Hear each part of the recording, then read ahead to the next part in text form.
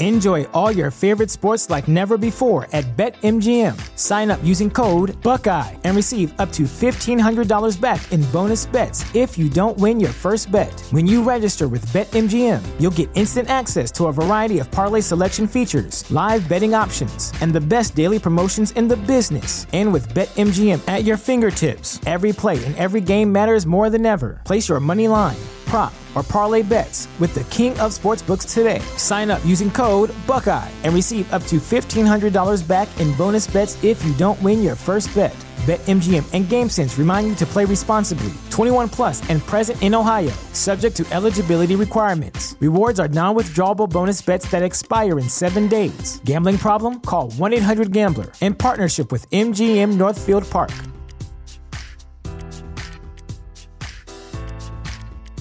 Support for this podcast and the following message come from Corient. Corient provides wealth management services centered around you. They focus on exceeding your expectations and simplifying your life. Corient has been helping high achievers just like you enjoy their lives more fully, preserve their wealth, and provide for the people, causes, and communities they care about. As one of the largest integrated fee-only registered investment advisors in the U.S., Corient has deeply experienced teams in 23 strategic locations. Corient has extensive knowledge spanning the full spectrum of planning, investing, lending, and money management disciplines. Leverage Corient's exclusive network of experts to craft custom solutions designed to help you reach your financial goals, no matter how complex they may be. Real wealth requires real solutions. For more information, connect with a wealth advisor today at Corient.com. That's Corient.com. Corient.com.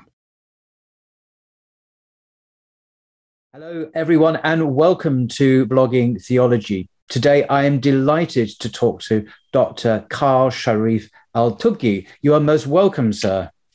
Thank you very much for having me, Paul. It's a pleasure to be on.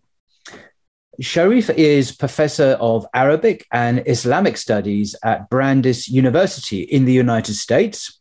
His expertise is in Islamic thought, particularly Islamic theology, law, and jurisprudence, and also in the Arabic language, Quranic, classical, and modern, and classical Arabic literature and poetry. And he's also interested in the relationship between reason and revelation, particularly pertinent to our discussion today, and the whole issue of religion and modernity, which he has discussed at length on other videos, which you can watch on YouTube.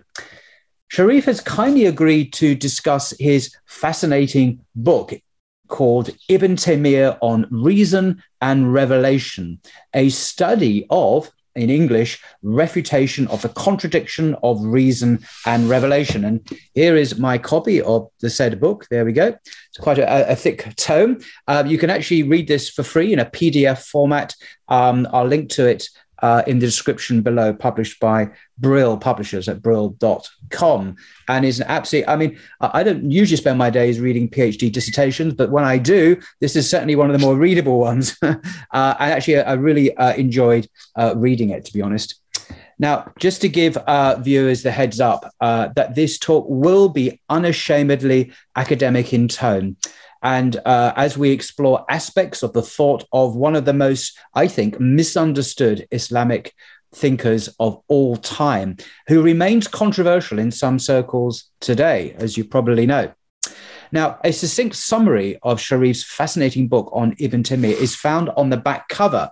And I just want to read it to you, and it saves me having to paraphrase what it's all about, but it's quite a concise definition of what this book is about. It says, in Ibn Taymiyya on Reason and Revelation, this book, Carl Sharif El-Tobgui offers the first comprehensive study of Ibn Taymiyya's 10-volume magnum opus, which in English is Refutation of the Contradiction of Reason and Revelation. In his colossal riposte to the Muslim philosophers and rationalist theologians, the towering Hanbali polymath, that's Ibn Taymiyyah, by the way, rejects the call to prioritize reason over revelation in cases of alleged conflict, interrogating instead the very conception of rationality that classical Muslims had inherited from the Greeks.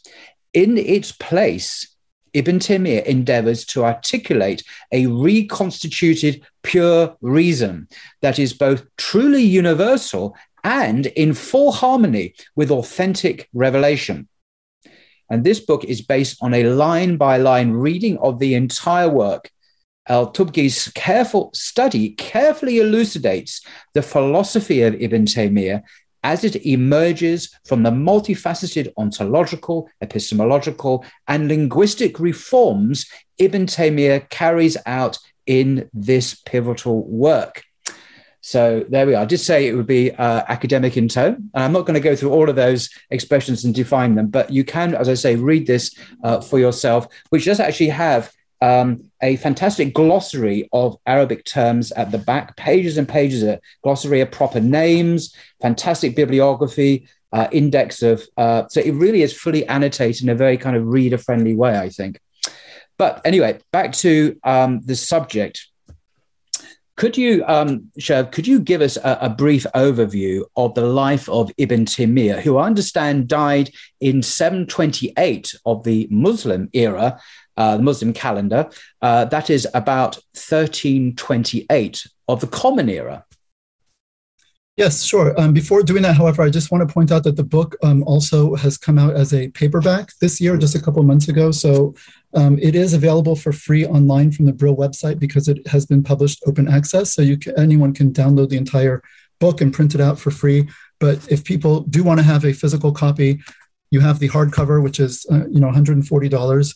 I wouldn't buy it probably for that, but the soft cover paperback is less than half the price. It's still a bit pricey, but I think more manageable. So that is another option for people who would like to have a physical copy of the book.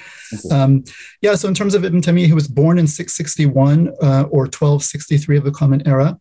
And he was born in a town of Haran, which is close to modern-day Syria, and his family fled before the Mongol invasions. The Mongols were invading from the east at this time, and so his family fled Haran further west into Damascus, and they settled in Damascus in the Hanbali sort of quarters where the people of the Hanbali law school were located. And so he was raised as a Hanbali. Hanbalism is one of the four principal Sunni schools of Islamic law.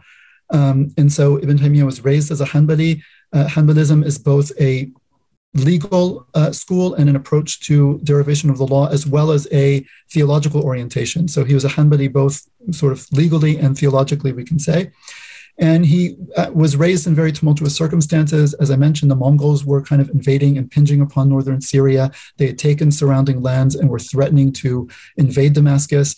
Ibn Taymiyya, as a young man, actually fought against the Mongols on several occasions. I mean, literally fought in battle against them. He also negotiated with them on one or two occasions, negotiated the release of prisoners that they had taken and so forth. Just to interrupt you, sure. Those prisoners he negotiated with great personal risk to himself, because he personally went to the Mongol attacker. These included non-Muslims, like Christians, for example, who had been taken hostage. So here, Ibn Taymiyya pleading at great personal cost for the freedom of Christians and Jews and others from the hands of the tyrant. I just wanted to stress that, given certain perceptions of Ibn Taymiyya in the world today. Right, and the reason he did that too is because Christians and Jews and other groups under Islamic law are considered to be protected peoples, or dhimma. Dhimma means to be in the protection of the state, basically the Islamic polity. And so Muslims are duty bound by law to actually protect the non-Muslim communities that live within them. So if they're attacked, the Muslim state actually has to come to the defense of them. It's part of the contractual agreement between the Muslim polity and its non-Muslim subjects. Okay. So he was perfectly also in line with Islamic law in doing that as a duty, as a Muslim. And so he had a very sort of tumultuous life. His times were tumultuous politically. Syria at the time and Egypt were being ruled by the Mamluk dynasty, which was one of the sort of later successor dynasties after the Abbasid dynasty falls apart. Baghdad, of course, is invaded in 1258 by the Mongols. So the Abbasid Empire, which lasted some 500 years, officially comes to an end in 1258. And Ibn Taymiyya is born 661, so just a couple years after that. He spent most of his life in Syria, but he also spent a number of years in Cairo and went back and forth several times between the two countries. And in addition to the political sort of commotion that was going on, he also was involved, I could say, in intellectual and spiritual pursuits and conflicts as well. And the reason for that is that he critiqued and criticized a number of theses that were held by the majority of the scholars around him by his time, who are mostly Ash'ari in their theological orientation. Ash'arism is one of the main, or the sort of mainstream later school of rationalistic Islamic theology. Enjoy all your favorite sports like never before at BetMGM. Sign up using code Buckeye and receive up to $1,500 back in bonus bets if you don't win your first bet. When you register with BetMGM, you'll get instant access to a variety of parlay selection features, live betting options, and the best daily promotions in the business. And with BetMGM at your fingertips, every play and every game matters more than ever. Place your money line, prop, or parlay bets with the king of sportsbooks today. Sign up using code Buckeye and receive up to $1,500 back in bonus bets if you don't win your first bet. BetMGM and GameSense remind you to play responsibly. 21 plus and present in Ohio, subject to eligibility requirements. Rewards are non-withdrawable bonus bets that expire in 7 days. Gambling problem? Call 1-800-GAMBLER. In partnership with MGM Northfield Park.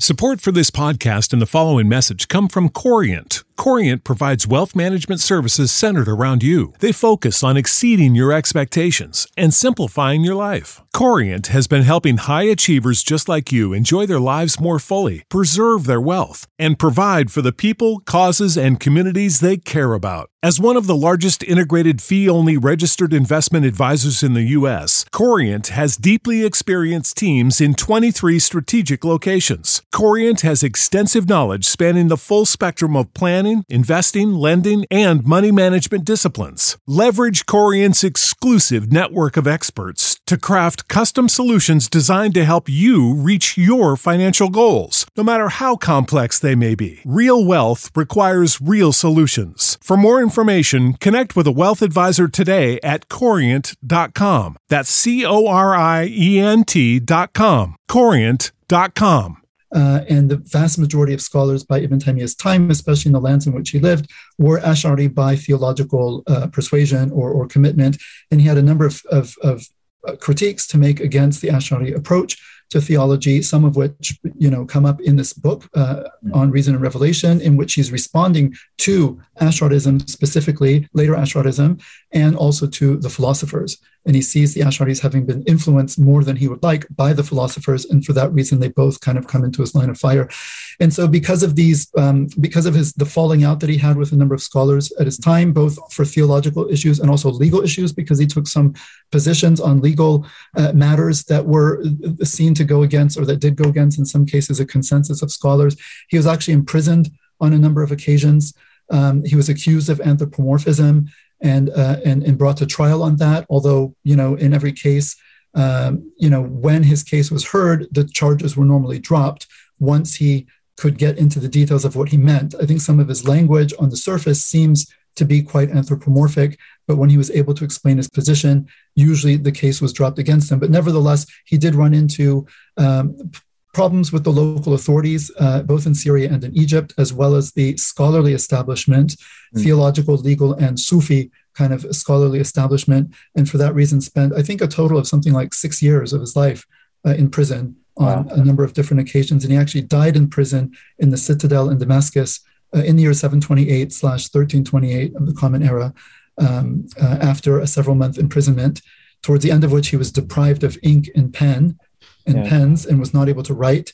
And because he was so prolific and so engaged, it almost seems like he died of chagrin by the fact of not being able to write and to produce and to communicate. Who knows? He might have died of some other reason, but it seems like no sooner were his pen and paper taken away than he died, like shortly thereafter. And so it's interesting. In those days, before he that last episode of imprisonment that you just alluded to, in the other episodes in prison, he was allowed to read and write and have books and pens and guests and disciples and students. And so it wasn't quite like a maximum security prison in the United States or Britain, for example. It was slightly more open, and he could flourish as a scholar, it would seem, even in those circumstances, apart from the very end when the authorities got really nasty for some reason.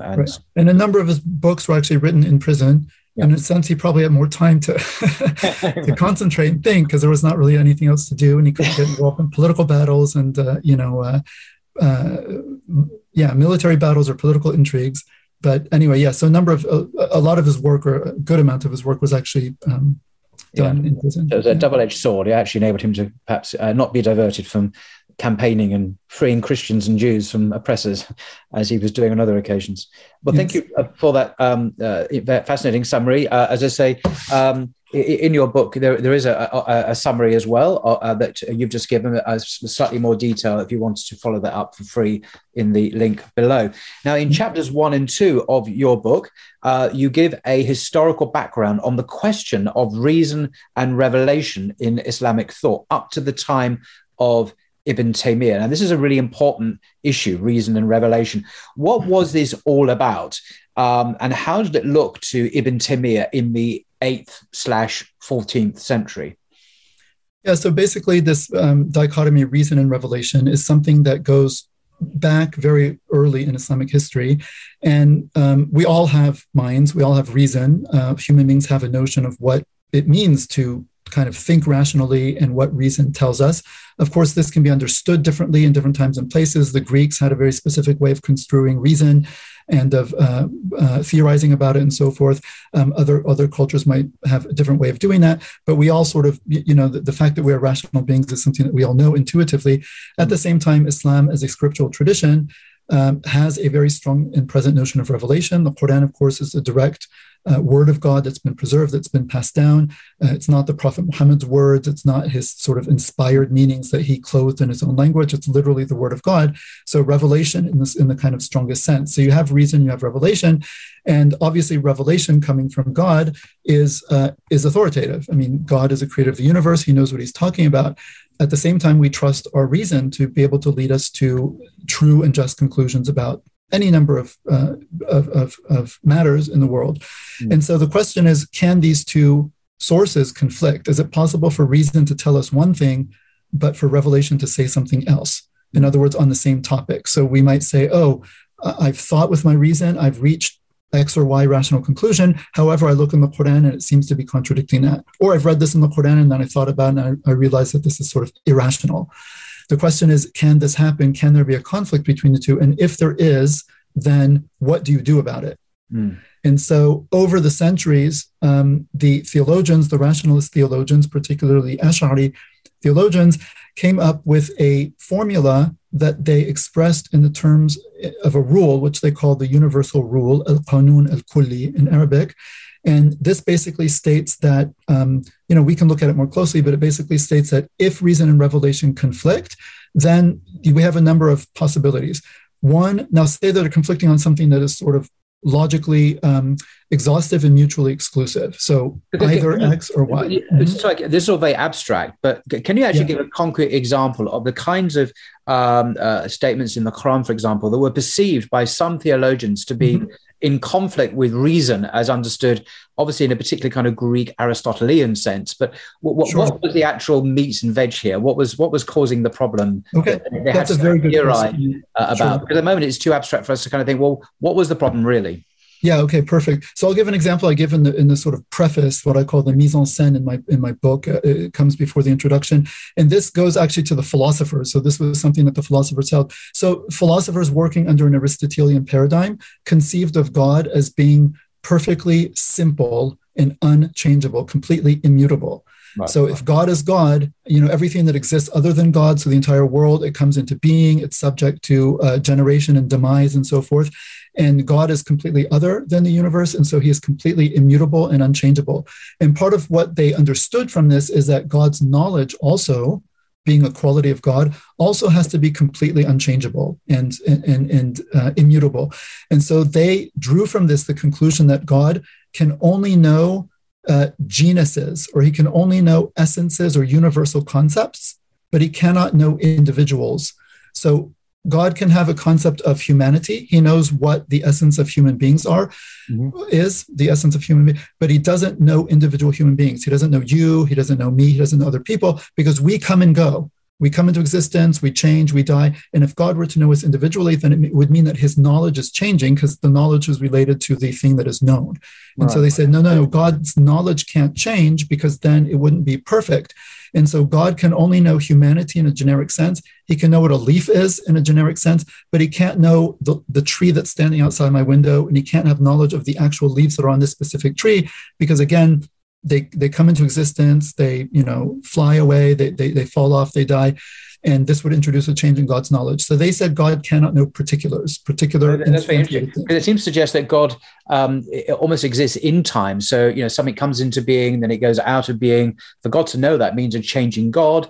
And from a kind of a perfect Greek theology, God doesn't change. So he couldn't have knowledge of particulars. But if God is outside of time, of course, if he's in a timeless dimension, a transcendent dimension, which obviously is beyond my understanding, then that wouldn't be a problem, because he knows everything timelessly anyway. And so there's no before, during, and after in a timeless sense, in this sequential sense at all. So it just struck me. So there seems to be an implied theology there that God exists within a kind of time frame, such that his knowledge is imperfect, because he doesn't know everything as it's going to happen as well.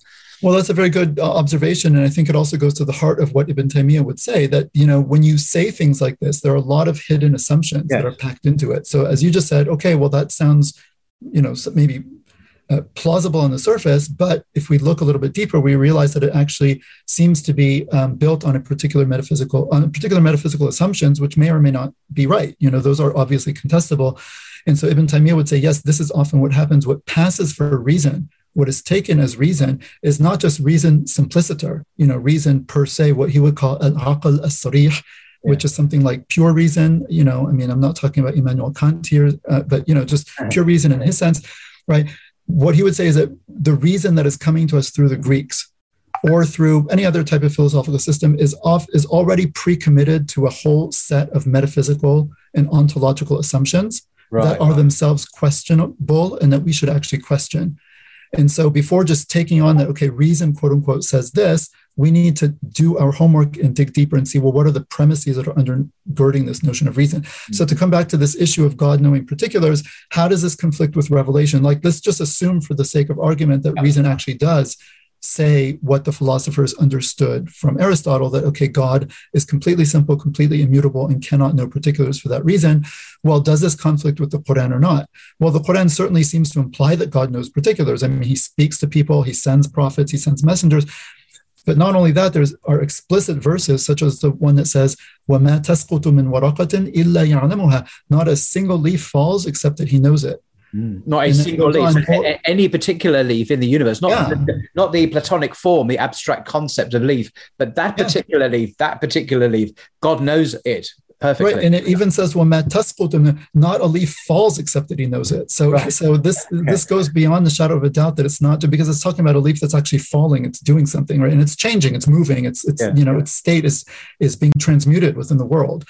Yes. And the Quran is very explicit. And then the verse goes on, nor any grain, tiny grain, in this land and under the sea and so forth. It's very, very particular. Every single tiny little thing, God knows.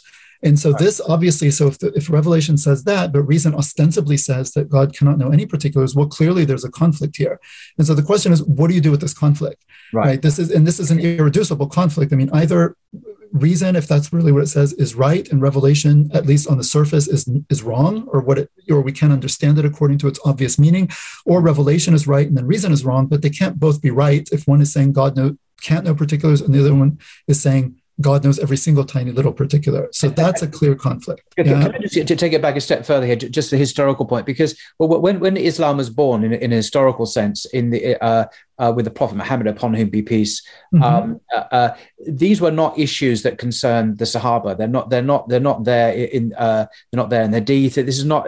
It's only, was it not, when the Muslims advance into the Levant and North Africa, ultimately into Spain, Persia, encountering other communities, obviously Christian communities, that also had encountered Greek philosophy in the form of Aristotle, this 500 BC.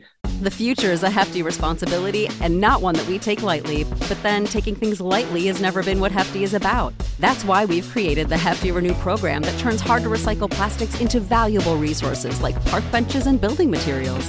To participate, simply fill up an orange Hefty Renew bag with accepted items, tie it up, and drop it in with your regular recycling. That's it. It's that easy. It's time to rethink recycling with Renew. Particular valued resources may vary by geography. More info available at heftyrenew.com.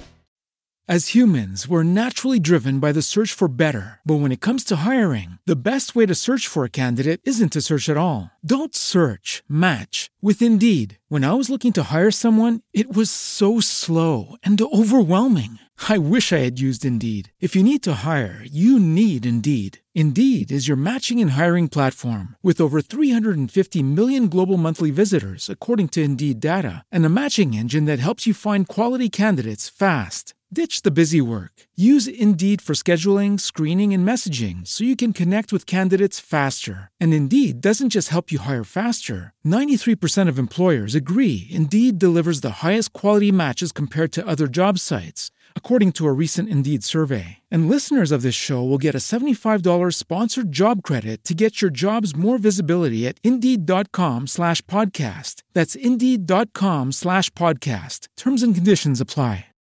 Dude from Greece, from Athens, and people like Plato and Socrates and many others, and already imbued and taken on board great masses of Greek philosophy and metaphysics and theology within Christian theology. So the Muslim thinkers and just explaining the Islamic faith had to speak to these people, had to explain their faith. And so they encountered Greek rationality, Greek philosophy.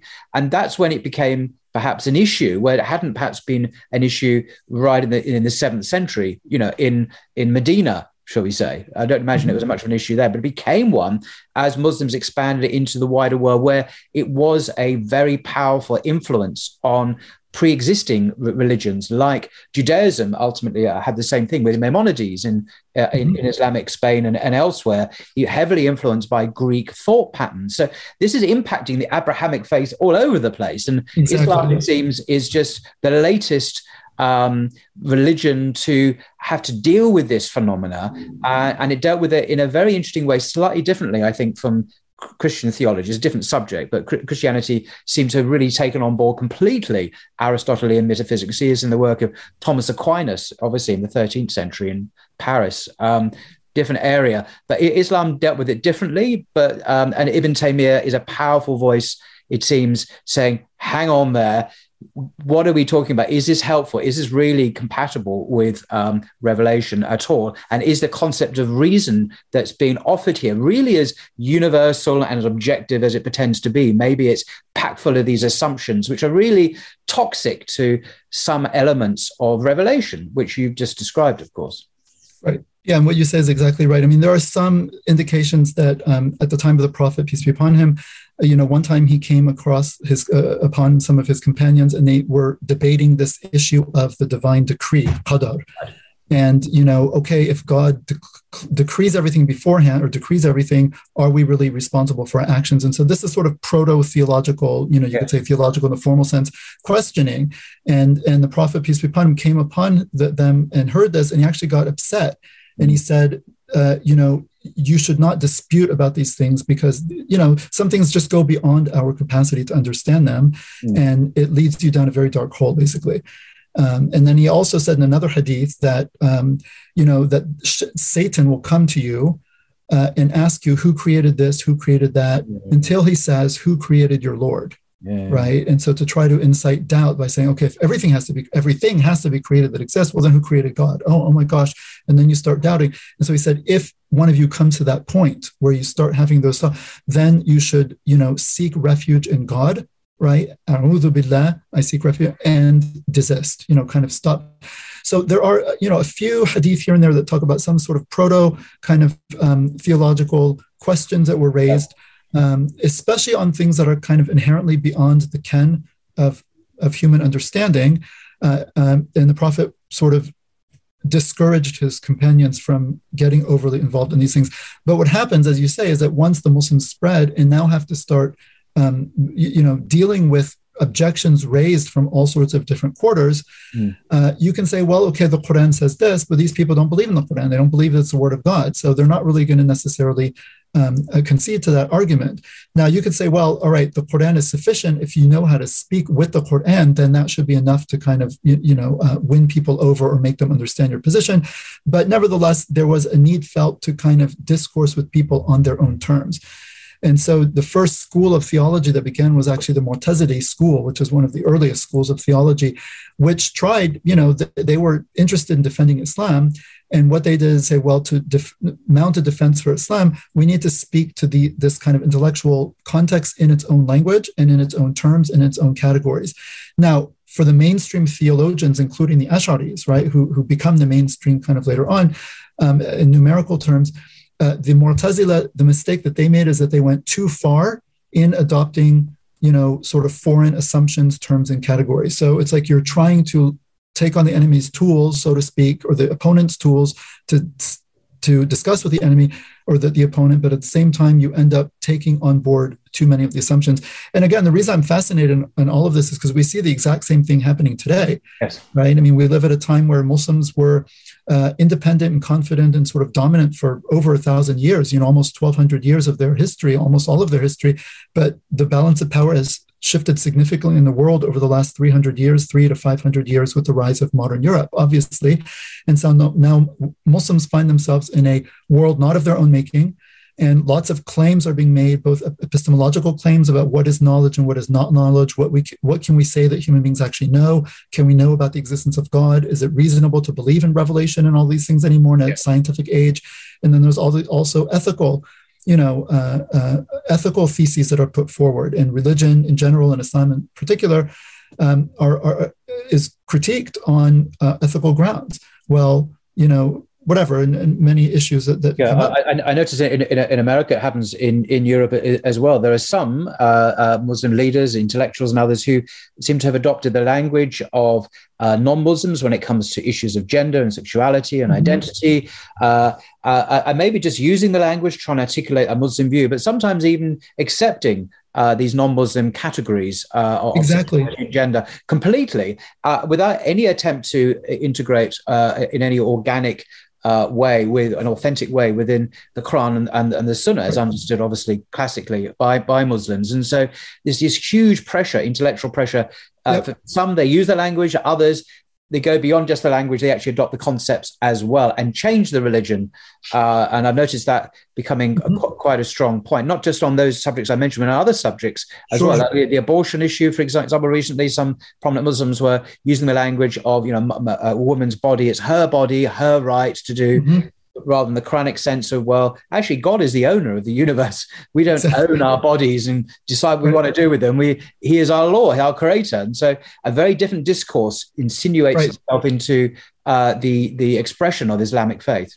And sometimes it can be very subtle, especially when your current context takes certain things so utterly for granted, like modern notions of kind of freedom and equality, the sort of fixation on maximum personal liberty and self-actualization. I mean, this is very peculiar to kind of the modern Western way of looking at things. It's not universal. Not that Muslims don't, appreciate and freedom and so forth. Of course, we do in that sense. But this kind of obsession with, I am born just to be maximally free of all constraints, social conventions, so on and so forth, like this completely autonomous, free-ranging individual, and any kind of, limit to my personal freedom is some type of evil imposition. I mean, this is all very, again, packed with a lot of assumptions, anthropological assumptions about who we are as human beings, theological assumptions, even if they're very implicit, and so on and so forth. But because that is so central to the modern psychology, most people grow up in the modern world it's so endemic that they don't even see that. And so even Muslims might grow up and just reproduce these notions that,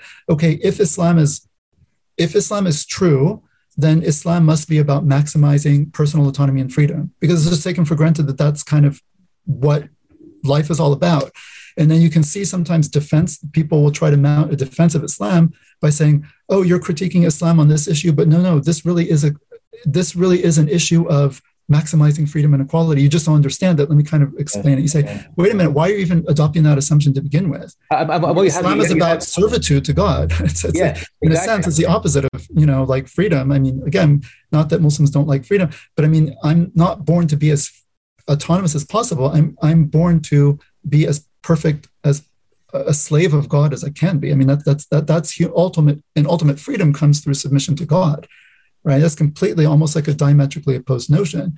Mm-hmm. But you have to really dig to kind of see clearly that that's what it is. And when you speak, and then you say, okay, well, if I speak that way in the midst of a world which despises any notion of submission, slavery, servitude, these are all like very bad terms in the modern consciousness, for the modern consciousness.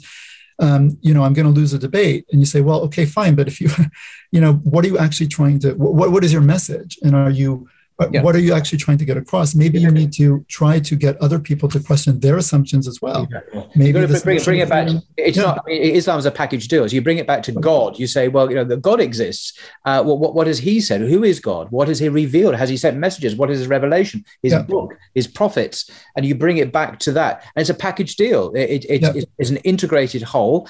So you move the ground from an obsession with extreme notions of freedom and autonomy back to the existence of the fundamental realities, which is God and His creation and His will and His prophets and His revelation. So one has to shift the ground. But that's a big effort, because one's not just arguing about the morality of this particular act. One's then trying to bring it back to a much more metaphysical, theological context and say, well, look, we come back to God. What has He said? That's the question, not, well, what's the particular legislative point here? So it's a big effort. Right. It's a big effort, and you're trying to, articulate your own position authentically. And at the same time, part of doing that is also critiquing what negates it. So what one could do here, I mean, this is not the topic of this conversation, but what one could do also is say, okay, here's what Islam actually calls for and affirms as being true. And then also, okay, this sort of obsessive notion of personal autonomy and freedom, is it even coherent? Like, are you actually free the way you think you are, or are you just slave to something else that you don't see? You think you're free. Well, why does everyone have the same opinion on every topic?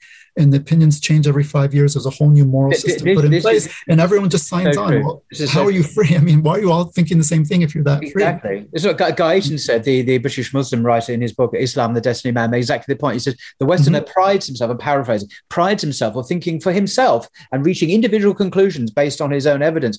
But it's surprising that everyone actually thinks the same way. And we keep on shifting our ground to a new set of parameters and views en masse every 5 years, and we're all doing it together, isn't that interesting? So we're not really individuals. The amount of basically cultural indoctrination is very powerful and very, very widespread, but we all think that we're individuals making our own minds up. It just happens to be we all agree on the same thing, even though 5 years ago it was something else, and 5 years before that it was something else. Right. So then you could say this idea of this personal autonomy is just a figment of the imagination, and in real life, no one's really free in that sense. So if you're not going to be radically autonomous, then you should choose what you're going to be submitting to. And then you can have a discussion. You're going to submit to God and His revelation, or you're going to submit to the whims of, constantly changing whims of society that's not really rooted in anything very deep. That's now a meaningful conversation. But sometimes you have to kind of, it's la ilaha illallah, right? There is no God, small g, but God, right? So you have to negate and then you affirm. So I think because love is no, it's negation. Yeah. The first word shahada is actually negative. There is no God worthy to be worshipped but God.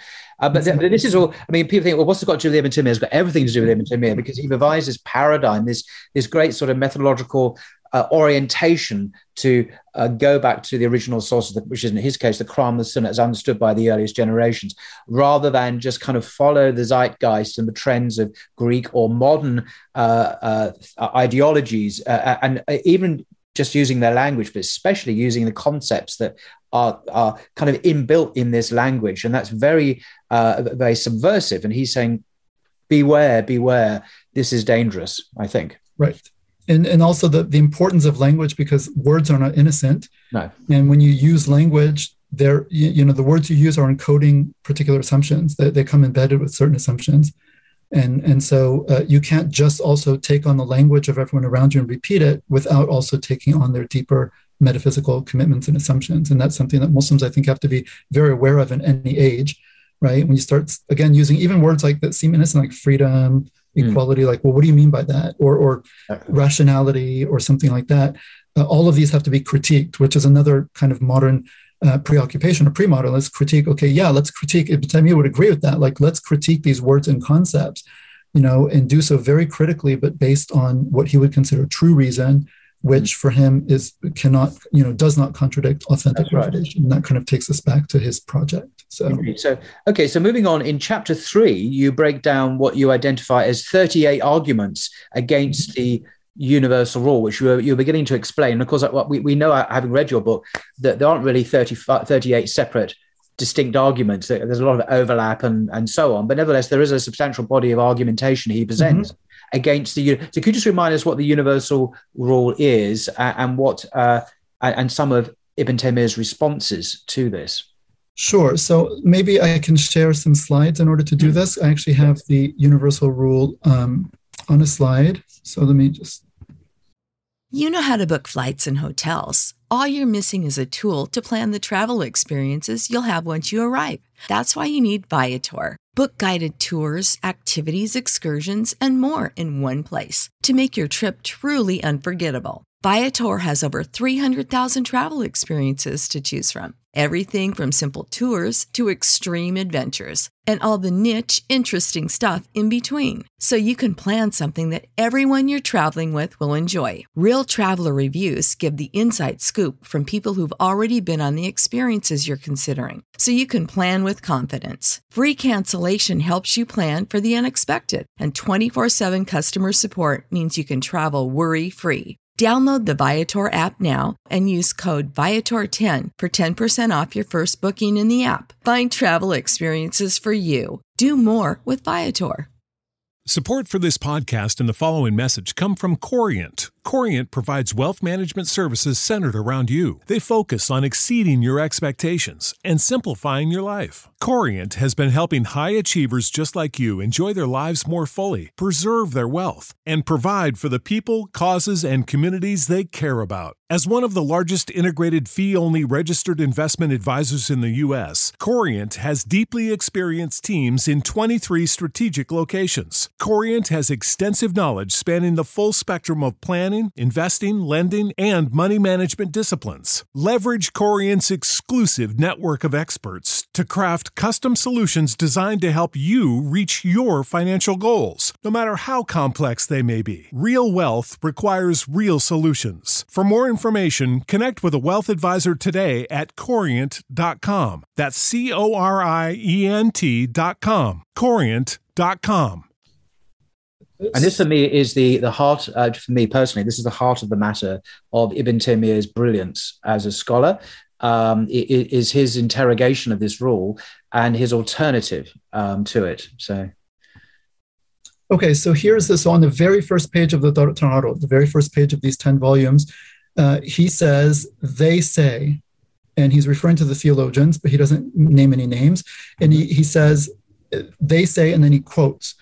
And what he quotes is this in English: if scriptural and rational indications, or reason and revelation, or the obvious outward meaning of the revealed texts and the definitive conclusions of rational thought, or other ways of phrasing it, are in conflict. So if reason and revelation, right, are in conflict, then either, there are 4 possibilities here, they must both be accepted, which is impossible, as this would violate the law of non-contradiction, basic rule of thought. So God knows particulars, God can't know particulars. That's a conflict. So we can't accept both of these at the same time because that would be a contradiction. Yeah. Or they must both be rejected, which is also impossible, as this would violate the law of the excluded middle, especially, again, if they're logically exhaustive and mutually exclusive propositions, like God knows particulars or he doesn't. Like, it has to be one or the other. So you can't say neither is true, because then you would be violating this other basic rule of thought, which is the law of the excluded middle, that neither P nor not P. So we can't accept both, we can't reject both. So what do we do? So the third possibility is precedence must be given to revelation, which is impossible since revelation is grounded in reason.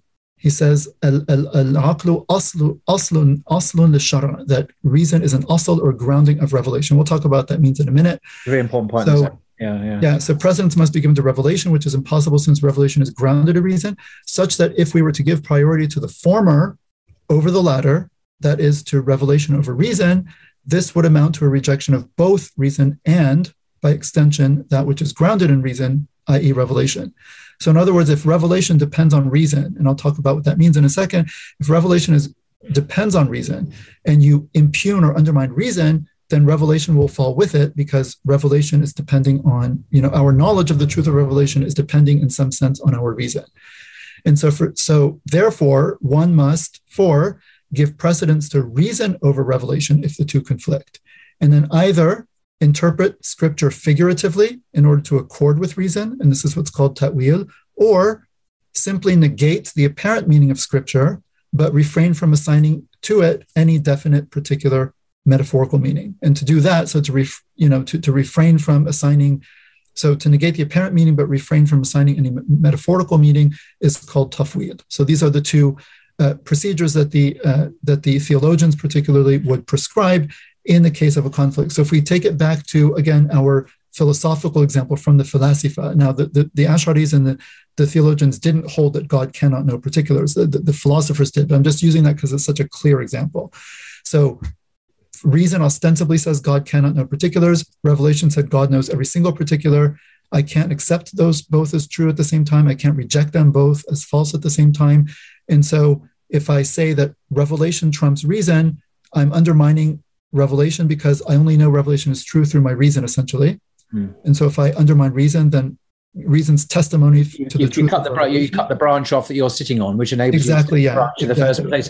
Right. So I have to sort of go with the rational conclusion. Okay, again, for the philosophers, all right, so God can't know particulars. I know that for sure because reason tells me. If revelation seems to be saying otherwise, well, I either reinterpret it figuratively. It doesn't really mean every leaf. It doesn't really mean that leaves fall. It means something else. You give it a different meaning.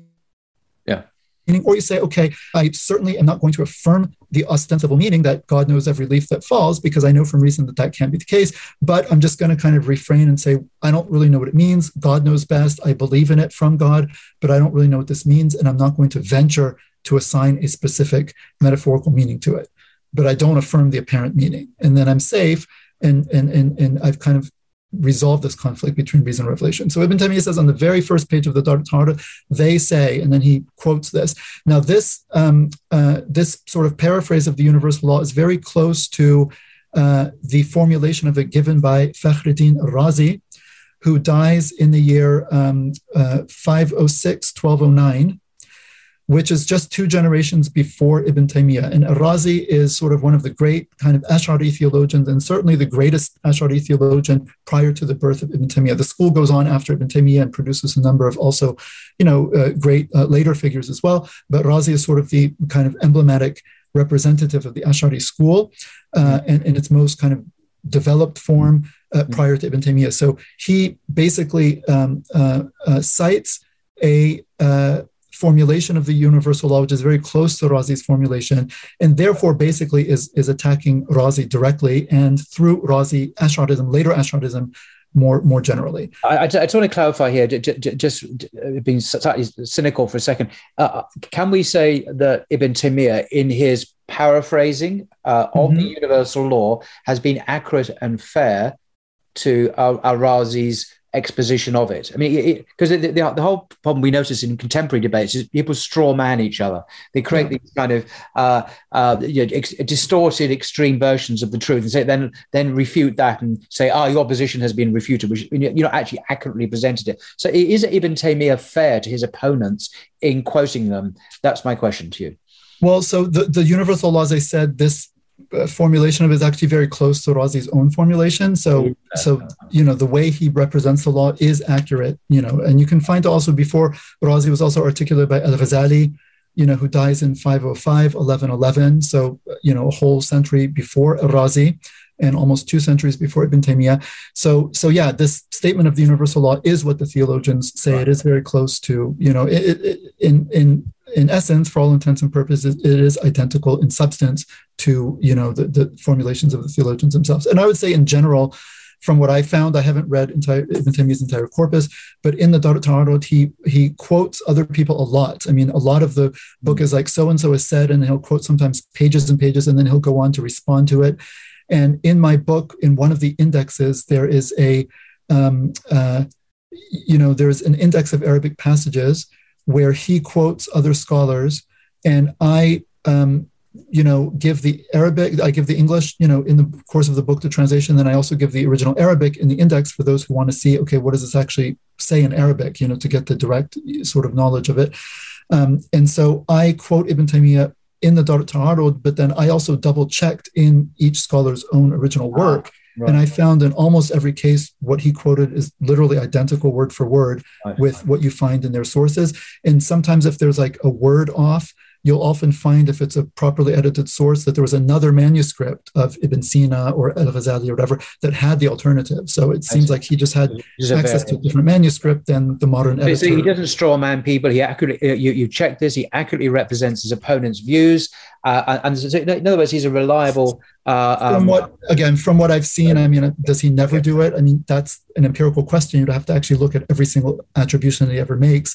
But I'm just saying, in the course of reading his 10 volumes, the quotes that I happen to be interested in reproducing in my book, maybe 12, 15 of those I looked, and on every occasion I found them to be identical with. And that's quite heartening, because it's not always the case these days. People like to, as I say, straw man people, but even Taymiyya wasn't in the habit of doing that, it seems, even if you haven't checked every possible instance. So thank you for clarifying that.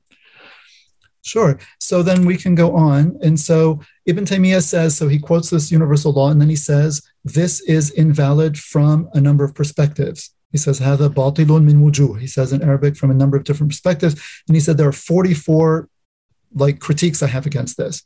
And so ostensibly, he's going to give us 44 different arguments as to why this universal law is invalid.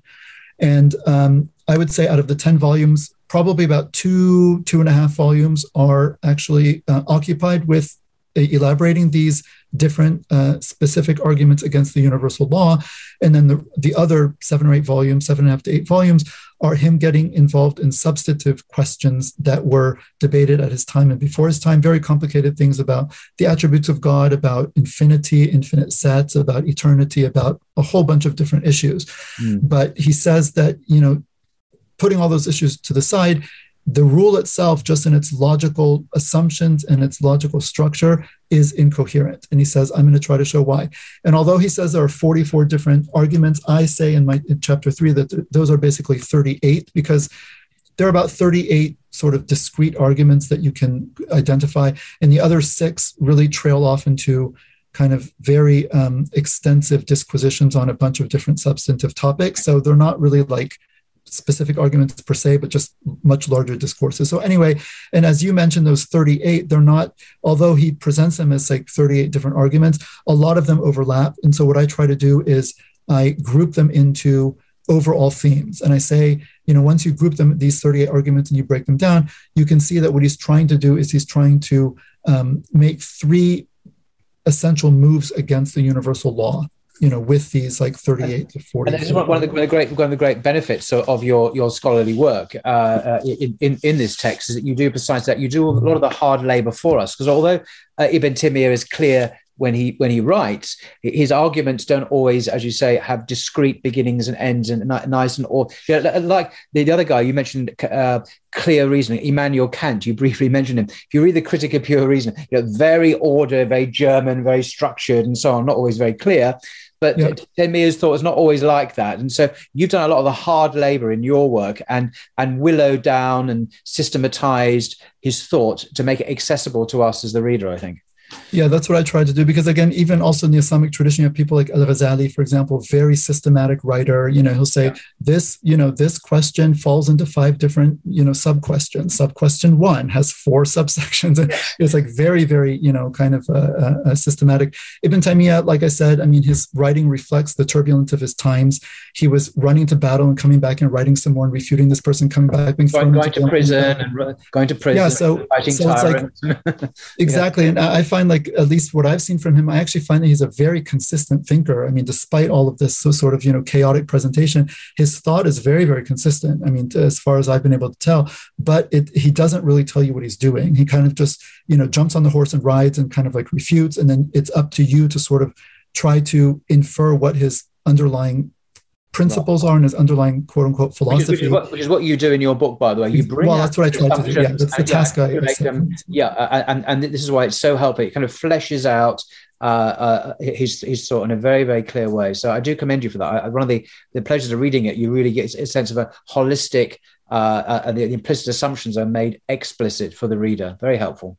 Yeah, well, thank you very much for that. So, I mean, I hope it's accurate, but it's it was my best attempt at doing it. So, okay, so the main moves he tries to make against this universal law. So we saw the universal law says that, if reason and revelation conflict, you either accept both, reject both, or you give priority to revelation over reason. And he says we can't do that because reason is said to ground our knowledge of revelation. So Ibn Taymiyyah first sort of questions this assumption. What does it mean for reason to ground revelation? And what's normally meant by this is that, like I said, our assent to revelation on some level rests on rational premises or a rational investigation of the claim to revelation. I mean, the Prophet Muhammad, peace be upon him, comes to the world. He has a particular things we know about his life, about his character. He obviously makes a claim that these words are coming to me from God. This is a revelation. I'm not just making it up and so forth. So this is a claim. It could be accepted or rejected. Yep. And the idea is that, of course, there's an element of faith and God only guides and so forth. There's a non-rational, not an anti-rational, but a non-rational development to the whole thing or element to the whole thing. Nevertheless, what we believe in is not just willy-nilly. It's not just, completely non-rational. The idea is that there are rational grounds also for belief in the existence of God, belief in our reason grounds the revelation. Reason comes first. So this is suggested. And we assent to, we interrogate, we understand. Yes, our reason says, go ahead, accept this as revelation. But exactly. The reason comes prior to and gives legitimation and grounding to revelation on this understanding. And the idea is that because before the claim of revelation is made, everyone possesses reason, right? And then a claim of revelation is made. There have been false claims of revelation. Even at the time of the prophet, there was this Musaylima, towards the end of his life, who said, oh, well, I'm a prophet too. Well, he was a false prophet. Okay, that's a claim to prophet. How can we know? You have to weigh Muhammad sallallahu alaihi wasallam's claim to prophethood with Musaylima's or anyone else's, right? And so the idea is that reason, in a sense, is prior to revelation and kind of grounds it in that sense. And so the idea that for the theologians was, okay, so if you then later impugn reason when the two conflict, and then you say, well, we're going to distrust what reason has said on the issue of, say, God's knowledge of particulars or something else, in order to give priority to revelation, then you're undercutting the witness of reason, and you're shooting yourself in the foot because how can you change the metaphor? You're cutting off the branch you're sitting on. I mean, there are also obvious cliches that we can come out with, but the point is very clear. Yeah, So basically, Ibn Taymiyyah says that I'll just stop the share for a minute. What Ibn Taymiyyah says is that what we have to do is realize that reason is not just one thing. Yes. The rational faculty, it has different processes. It has different kind of conclusions that it can come to, different ways of reasoning, different kinds of premises. Some premises are valid, some are invalid. And so we don't have to endorse everything that reason is said to have come to, every conclusion that reason is said to have come to. All we have to do is know that the specific considerations on the basis of which reason has recommended to us the authenticity of revelation are true, right? We need to know that reason in judging the prophetic claim and the prophetic character and the content of the Quranic message and so forth, that it is true and accurate in those things. And if it is, that's a question of, its deliverances on those specific points. It doesn't mean that reason can't err in other areas, right? It might get involved in something else or reflect on something else and either start from a false premise or draw a false conclusion that doesn't actually flow from the premises or so forth. And that's fine. Reason is not perfect, and it doesn't have to be perfect in order for it to be sufficient grounds for us to trust revelation. So he tries to kind of break apart this notion that reason is just reason, quote unquote, is just this one block thing, and you either accept reason in toto or reject it in toto. To me, was when I first came across this utterly brilliant, because he was a man who single-handedly thought outside of the box. He broke free of this seemingly axiomatic, self-evident principle of the universal rule and actually did something almost quite postmodern with it and sort of deconstructed it and recognized well, there's some good, this is true when it's applied. This doesn't necessarily mean it's going to be accurate and reliable in all other instances. So we need to be much more nuanced and sophisticated. And I thought this was such a clever thing to do. And I thought, wow, kudos to Ibn Taymiyyah, if I may put it that way. Yeah.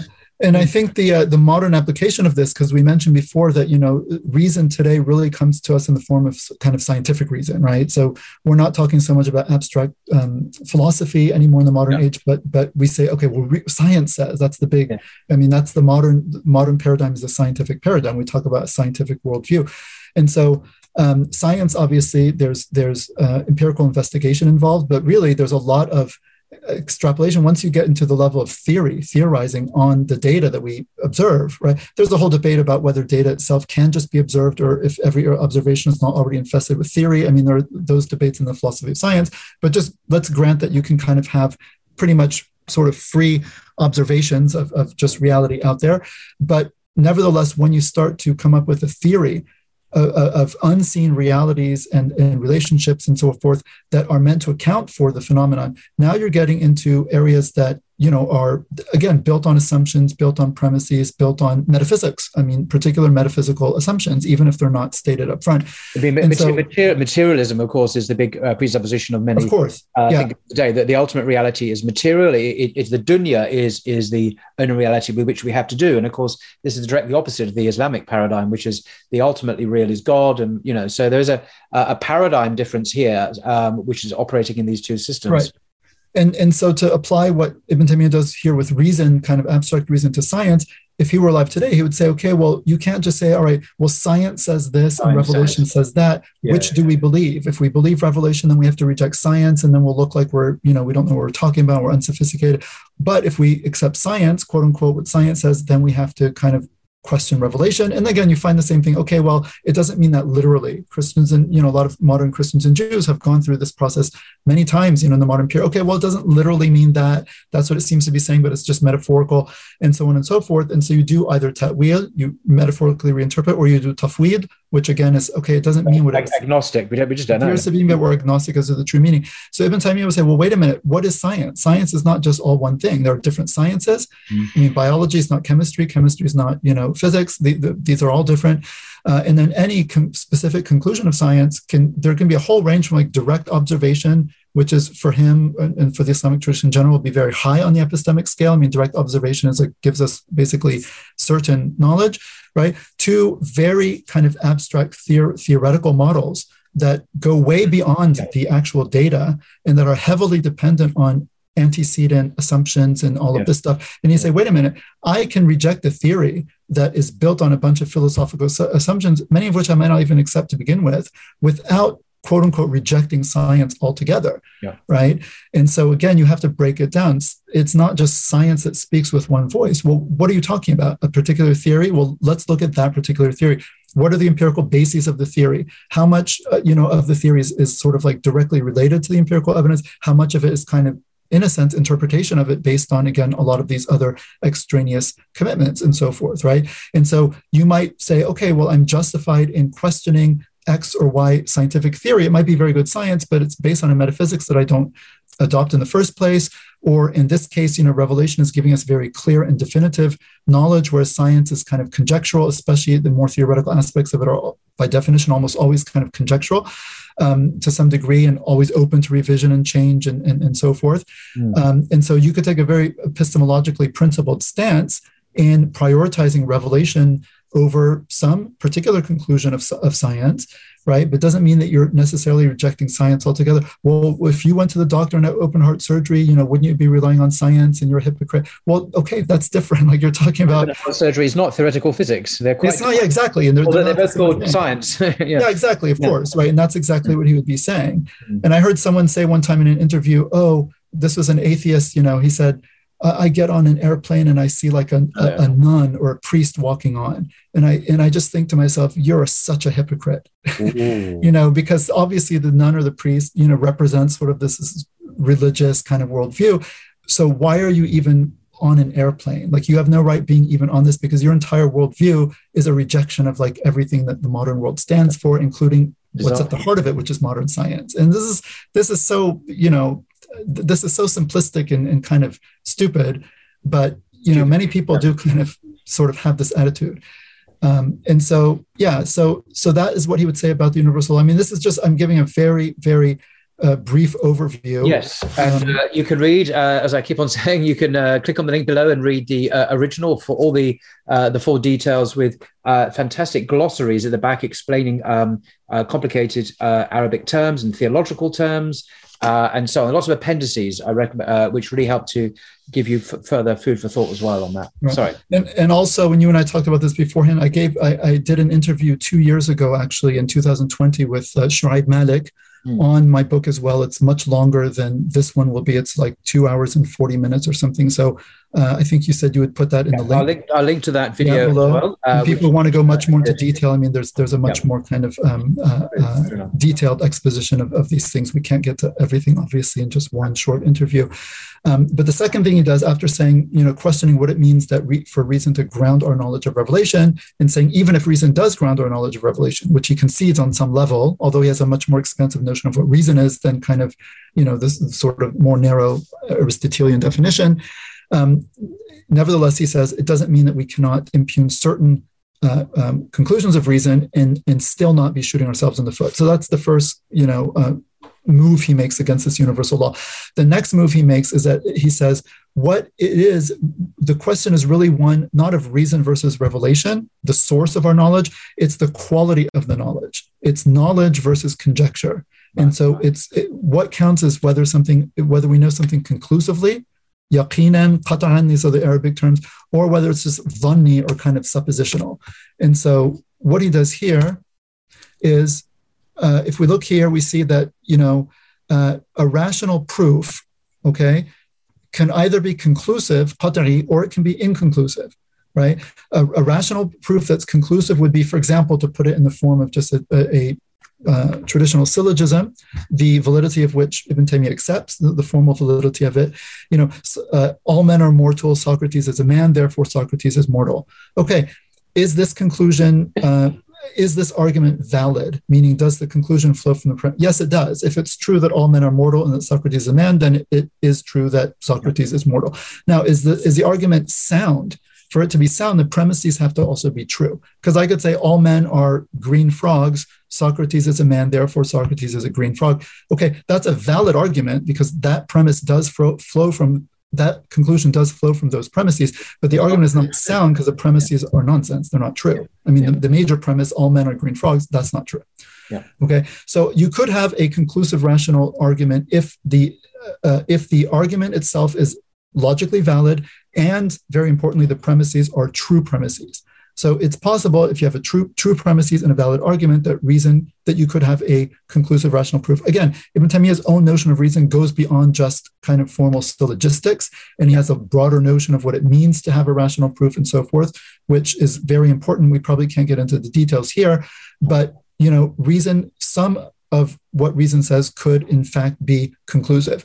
At the same time, there are other conclusions that reason might come to that are inconclusive. They might be dhanni because they're based on premises that are not definitive. They might be based on premises that are, for example, not based on a priori truths, to use, again, sort of Kant's language, but based on, for example, synthetic, so based on inductive kind of, observation of the world. Now, as it turns out, all of science, basically, especially theoretical science, is dhanni in that sense, because it's all based on, extrapolating from a data set that's always changing, always expanding, never kind of, definitively cordoned off and done with.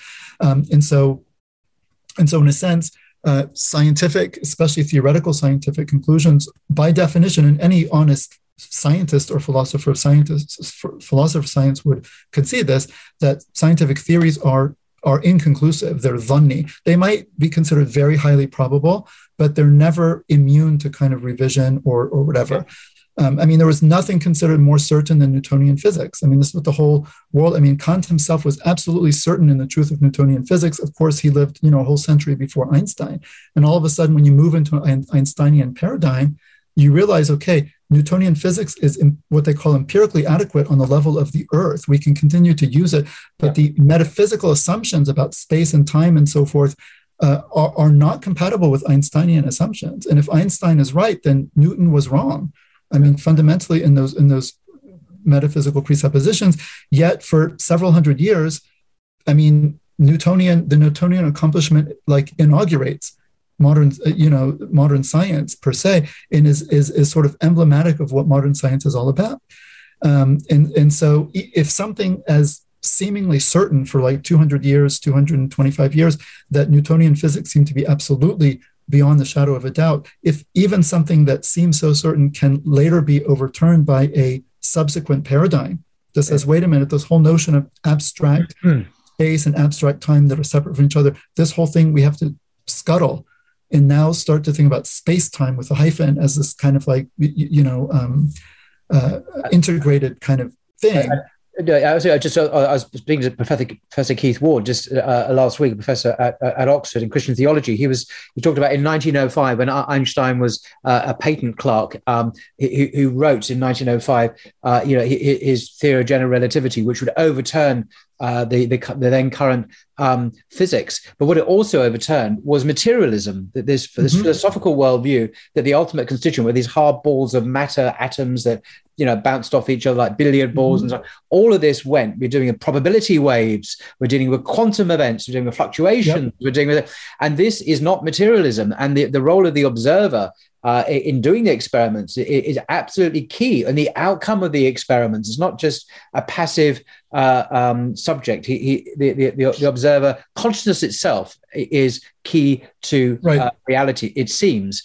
So this is a paradigm shift that's still being born, I think, in many people's minds, not quite caught up yet with the science, that materialism is actually refuted and dead.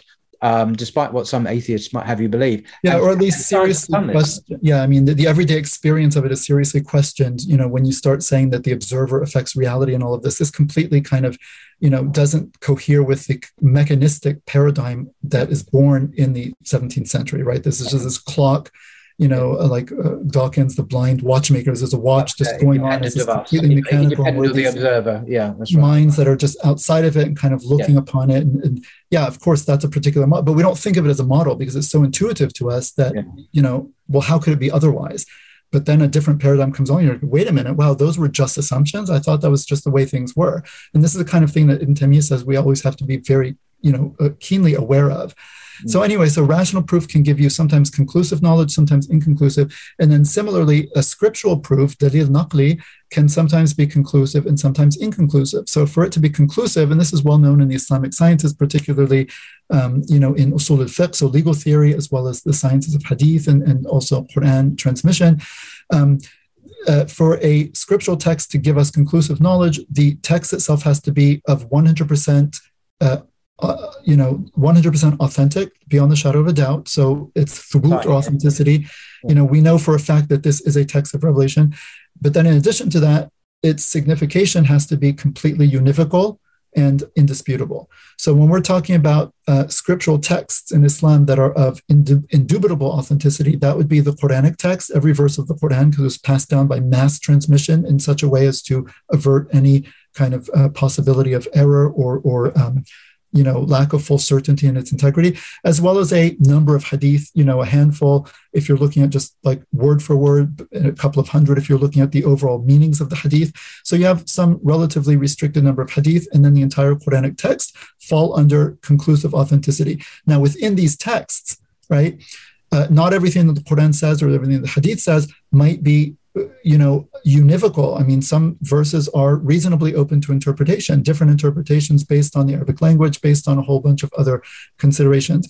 And so really it's only if a text is of absolute, indubitable authenticity and at the same time bears only one meaning, right, that you can say this text means this and only this. Only in such a case, right, and such cases do exist, can we say that revelation is actually giving us knowledge that we can say is conclusive. Any other scenario would give us, knowledge which, technically speaking, epistemically speaking, would be inconclusive. So if it's based on a hadith that's not mass transmitted or mutawatir, or if it's something that's based on either a mass transmitted hadith or a Quranic verse, all of which are mass transmitted, but it's open to different interpretations, then you could not say about any specific interpretation that this is the definitive meaning of the verse, right? So if you say this is the most likely interpretation, there is some level of inconclusiveness there, and so it would also be on this inconclusive or dhanni side. You could have conclusive rational proof of a particular item, but inconclusive scriptural proof. And so, right. And in terms of the scales there, that they would weigh more heavily in favor of the conclusive rational proof rather than the inconclusive scriptural proof. Exactly, and it could be the opposite too. Yeah. And we're going to get to that very shortly. And so if we look at the bottom here, both rational and scriptural proofs admit of being conclusive or inconclusive. So this is part of his project of, okay, let's break things down. Again, reason is not just one thing. Revelation is also not just one thing. Reason, some of it can be conclusive, some of it inconclusive. Revelation, the same. Now, given that, he would say, when two things conflict, what reason allegedly says and what Revelation, seems to be saying, we have to not just sort of apply this general rule that we either always prioritize reason over revelation or always prioritize revelation over reason. We have to actually look at the specific instance, the specific question, and look. And he says there are going to be one of four possibilities. So up here, I hope you can see the cursor, rational proof, right, can be either conclusive, as we've seen in the last slide, or inconclusive. Similarly, scriptural proof here on the side can be conclusive or it can be inconclusive. So say we're talking about some issue. The idea is if revelation and reason are both addressing something like this example we keep using of, from the philosophers of God's knowledge of particulars, right? Then it's going to be one of four things. Either reason is conclusive on the point and revelation is also conclusive on the point. And if that's the case, then they cannot conflict, because conclusive means that the source is actually corresponds to reality, as it is in and of itself. This is a correspondence, theory of truth, right? And so if reason is actually conclusive on a point and revelation is actually conclusive on the same point, it means that they're both reflecting reality as it is. And so reality is unitary and coherent and one. And so they could not conceivably conflict if they're both actually qat'i or conclusive. So here, both reason and the upshot is that both reason and revelation attest conclusively to one and the same fact. Okay. Tony, you're giving examples from which I don't think anyone today worries about at all. This is whether or not God has knowledge of particulars. I've never come across a human being in today's world. Maybe they exist in Harvard or Oxford. People do worry about this, but I'm not aware of any human being ever worrying about this. A more contemporary example, and we can't discuss this in detail, otherwise it would derail the whole thing, would be to give an actual contemporary example of this, the existence of Adam and Eve as special creations. Now, we can't go into this, but you could use this schemata perhaps to some extent to say, what does scripture require? Does it require this as a belief that we should assent to? The historical existence of Adam and Eve as special creations of God. My understanding is yes, but then what do I know? I'm not a scholar, but that seems to be my reading of the Quran. Is that clear? Yes, it is. The rational, is it beyond reasonable doubt? Then you can look into the alleged evolution of hominids and human beings, and Darwinian even go into all of that as well. It's quite a complex process, but that would be, I think, an analogy, a modern example of this. Exactly. Rather than knowledge of particulars is not really interesting anymore. It's just not exactly right. Which is also sometimes why it's good to use that as an example, because people are not emotionally. I'm aware that's why you did that, but I wanted to really charge it home, because unless this has utility for us today, it's just theoretical. Absolutely. And the existence of Adam and Eve is probably one of the most single pressing issues intellectually. And the issue has been addressed and it is being addressed. I'm not saying it's not been. But this is where Ibn Taymiyya's predominance chart, if you like, can actually be quite useful. I agree with that. And I think any such issue can just be run, through this. And that's a great example that you brought up. And as we go through this, we'll see how this can apply. So, again, either they're both conclusive. And so revelation, reason attests conclusively to one and the same fact, or you might have a case in which you have a conclusive rational proof on something, but in scripture, might address the same thing, but it might be inconclusive. Either inconclusive text or the meaning is somewhat ambiguous. And so in this case, you would have a conclusive rational proof would then take precedence over the inconclusive scriptural proof. Yep. Now, in this case, it's not because it's reason that it's taking precedence as per the universal law. It's because it happens to be conclusive on this point. Yeah. And so you give weight to the epistemically superior, source of knowledge. And if reason is actually definitive in this case, and revelation is inconclusive, then you go with what's conclusive over what's I just wonder if Razi had been alive. I know Razi died, a century before Ibn Taymiyya was born. If only that they had been contemporaries, and Ibn Taymiyya presented this to Razi, who of course was the preeminent articulator, I think, of the universal rule. And what would Razi? I just can't think that Razi would have to have admitted that he was roundly beaten and said, "Yep, this is better. This is much, much better." But we'll never know, I guess. It would have been very interesting to see, obviously. And then we can also have, opposite of this lower left-hand corner, we have up here in the upper right-hand corner, you might have a case in which reason now is inconclusive, but scripture is conclusive on something. And so in that case, the conclusive scriptural proof would take precedence over the inconclusive rational proof. But again, why is it taking precedence? Because it's conclusive and the other one is inconclusive, right? And so then the last category would be maybe both of them are addressing the same point, but they're both inconclusive. So we have an inconclusive rational proof or argument for something, and revelation also is inconclusive in the knowledge it gives us. And so both of them are inconclusive together. And in this case, you would just have to weigh off, which is the stronger of the two. And so the stronger, the rajah of the two inconclusive proofs would take precedence over the weaker. So in some cases, it might be the scriptural proof, although they're both inconclusive. The scriptural proof is, epistemically stronger than the rational proof, or maybe the rational proof might be stronger than the scriptural proof. So we would go with that one because although it's not definitive, neither is a revelational one, and it happens to be stronger. And so what he's trying to say here is that it's not a question of reason taken as a block or revelation taken as a block. What we need to do is break down each one into its constituent parts, realize that revelation consists of many different things, reason consists of many different things. Each different component might sit in a different place on the epistemic scale of certainty. And what really matters is the epistemic quality of the proof in question, primarily, and not primarily its source in either reason or revelation. And so to take this to the modern day, as you said, again, reason for us is basically science. Applied reason in the form of empirical science. And so, yes, all right, the Quran has always been understood and seems very clearly to state that Adam, peace be upon him, was sort of created especially kind of miraculously as a fully grown human being, not born of some other creature and grew up as a baby and all of that. And this obviously conflicts with the contemporary evolutionary paradigm, which would reject this and say that human beings, again, evolved from previous hominids and so forth.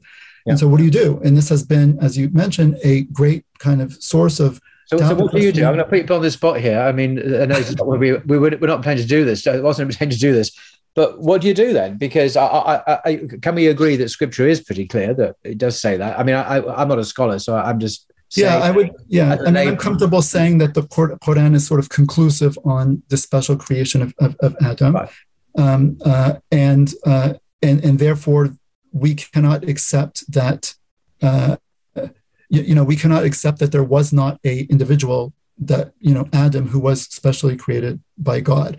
The question is, all right, obviously the evolutionary paradigm doesn't accept that, but here you would have to ask the question, okay, what is, science in general, what is it doing? I would say, okay, science is looking at patterns that recur in the world and is trying to come up with universal laws to explain those patterns. Yeah. Right. By definition, something that is miraculous breaks the pattern. And so anything that's miraculous is not going to fall within the purview of science to begin with. And so to give a different example, in the Quran actually says this, the likeness of Adam is the likeness of Jesus, or the likeness of Jesus is like the likeness of Adam, right? It actually draws every single, human being that has been born, say after Adam and his wife, has been born through normal human sexual reproduction, sperm, egg, gestation in the womb, birth. Okay, that's been the case of every single human being, except we would say as Muslims, there is one man who lived in, Palestine 2,000 years ago who was not born in this manner. He was actually born of a virgin woman who had never been touched by a man, who nevertheless conceived a baby and gave birth to him.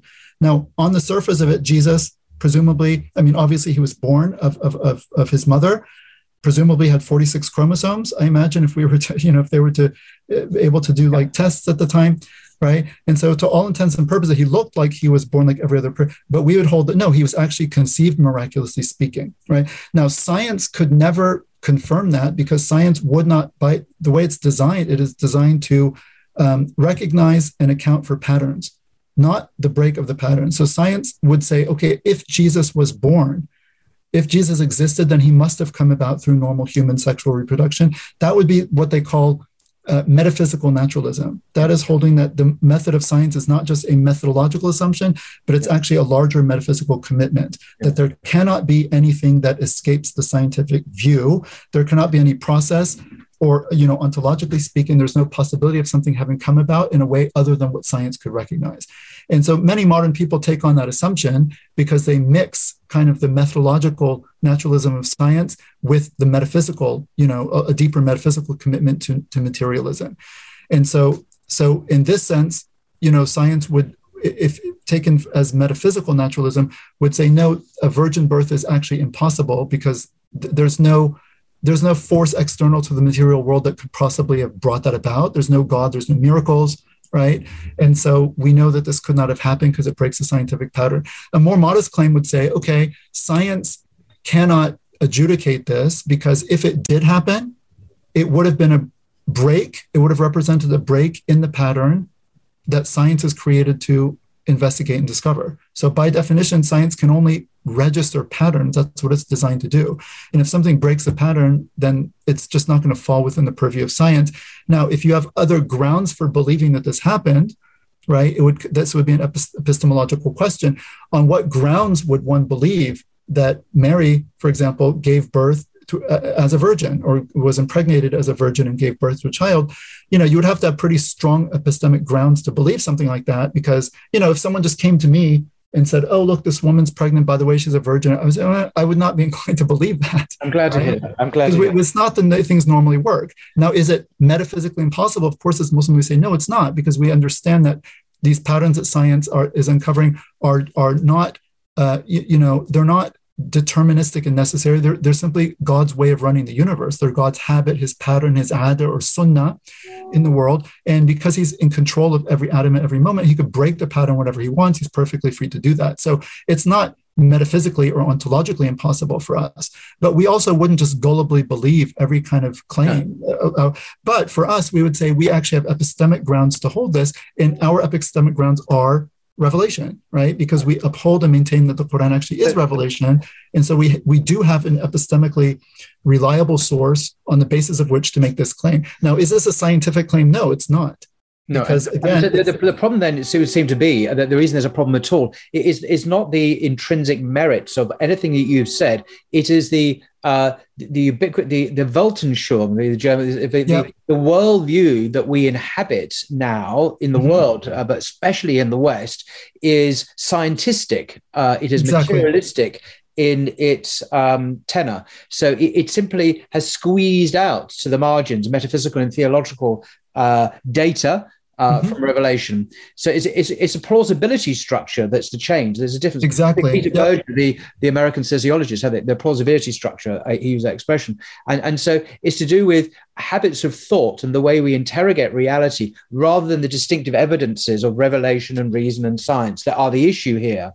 Because your explanation makes sense. And I like the teasing offering there. You talk about Jesus' virgin birth. So Jesus would have had human DNA. So you would have had DNA from a mother and a father, even though he didn't have a father. I'm assuming if scientists could examine his DNA, that he would have the usual male and female chromosomes. Though he was born of a. So this is clearly a case of miracle. He wouldn't have been human otherwise. That's the point. You would have had to have had that to be human at all.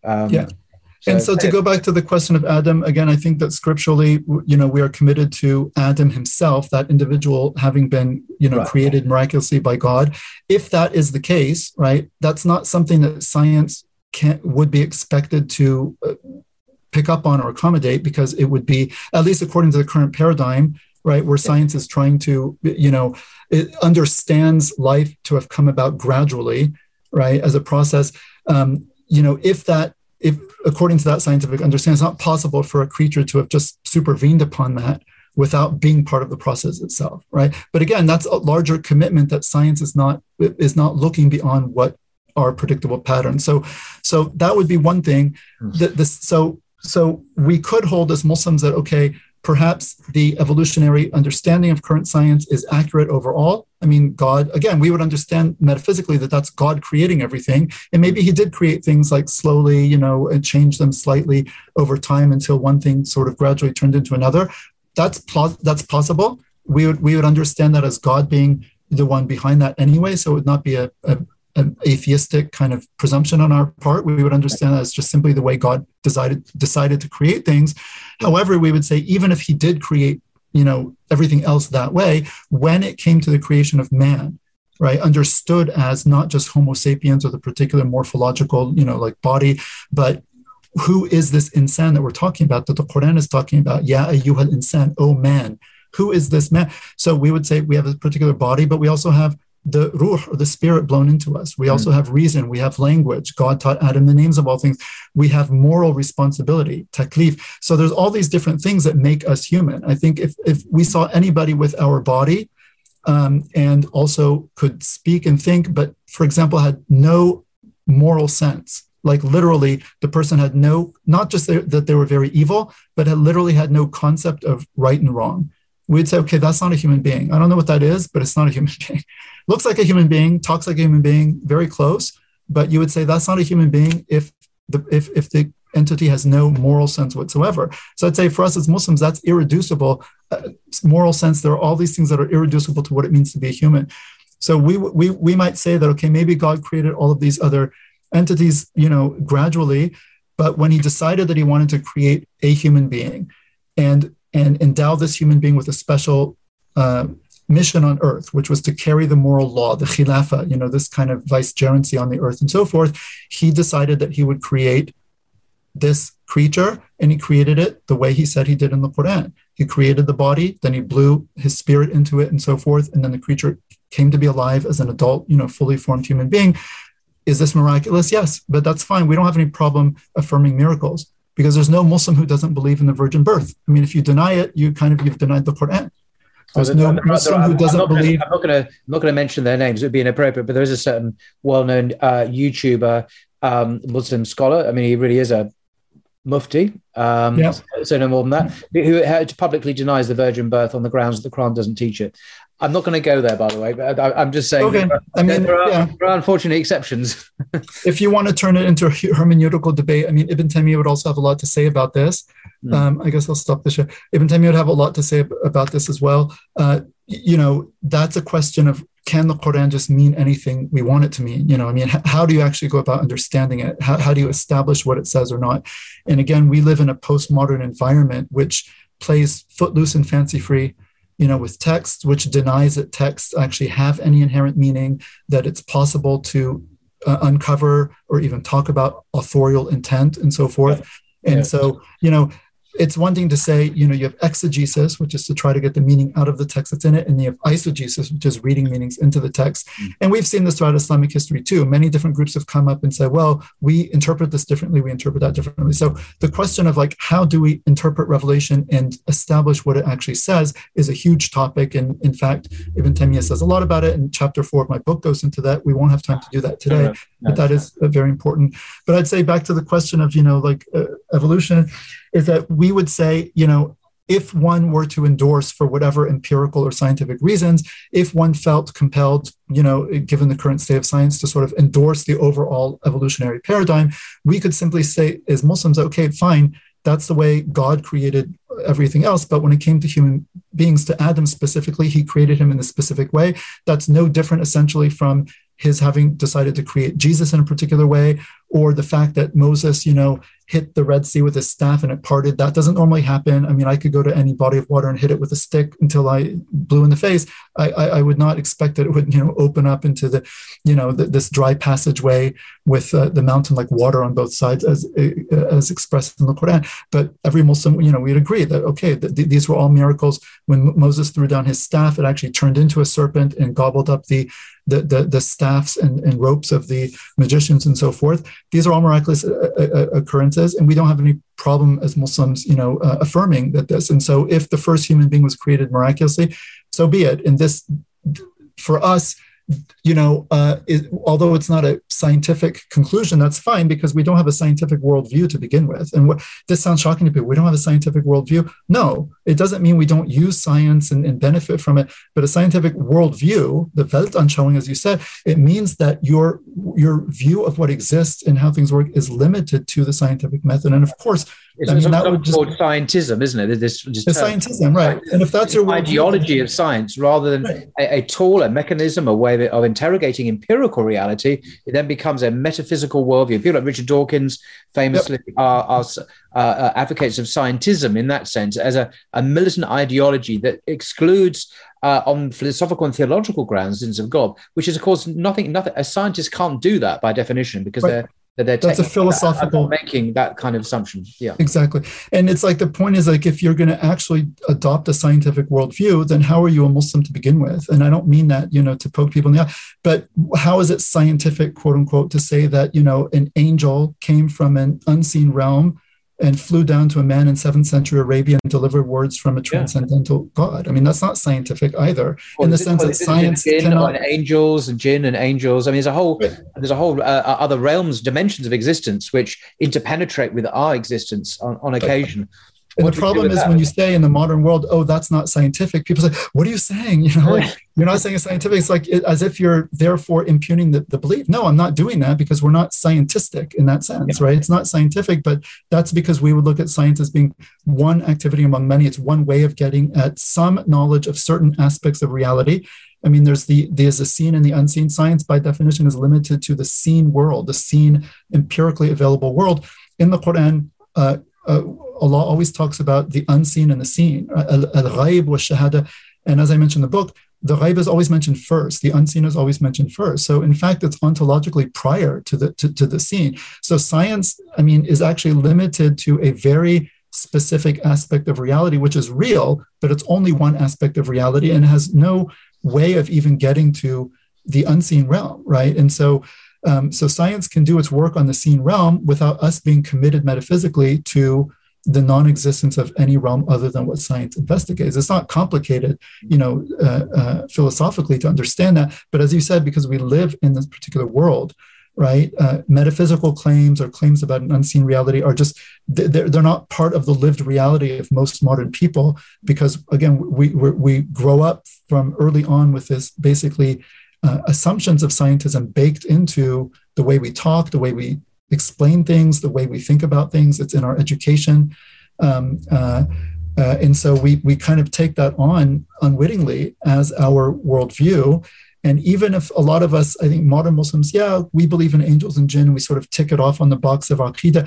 Do we really, is our actual worldview infused with those realities as it was probably for people in the past, or maybe people today in other cultures where, the unseen is actually a palpable part of their psychic reality. They actually think about it. They actually experience it. They actually are aware of it. I always say, many of the dua, the prayers that the Prophet taught us, when you say assalamu alaikum on each side when you pray, who are you saying that to? Some say the congregation, some say the angels, right? Yeah. And when you come into your house, you say assalamu alaikum, even if there's no one home, quote unquote. Well, but there are angels there, and you're saying salam to the angels. So even some of these very simple practices of supplications that we make, are, if you take those seriously and think about them and do them, that's actually reinforcing the reality of the unseen realm, because you're actually interacting with it. When you greet angels when you come home, well, okay, now you're aware that there are angels in your home.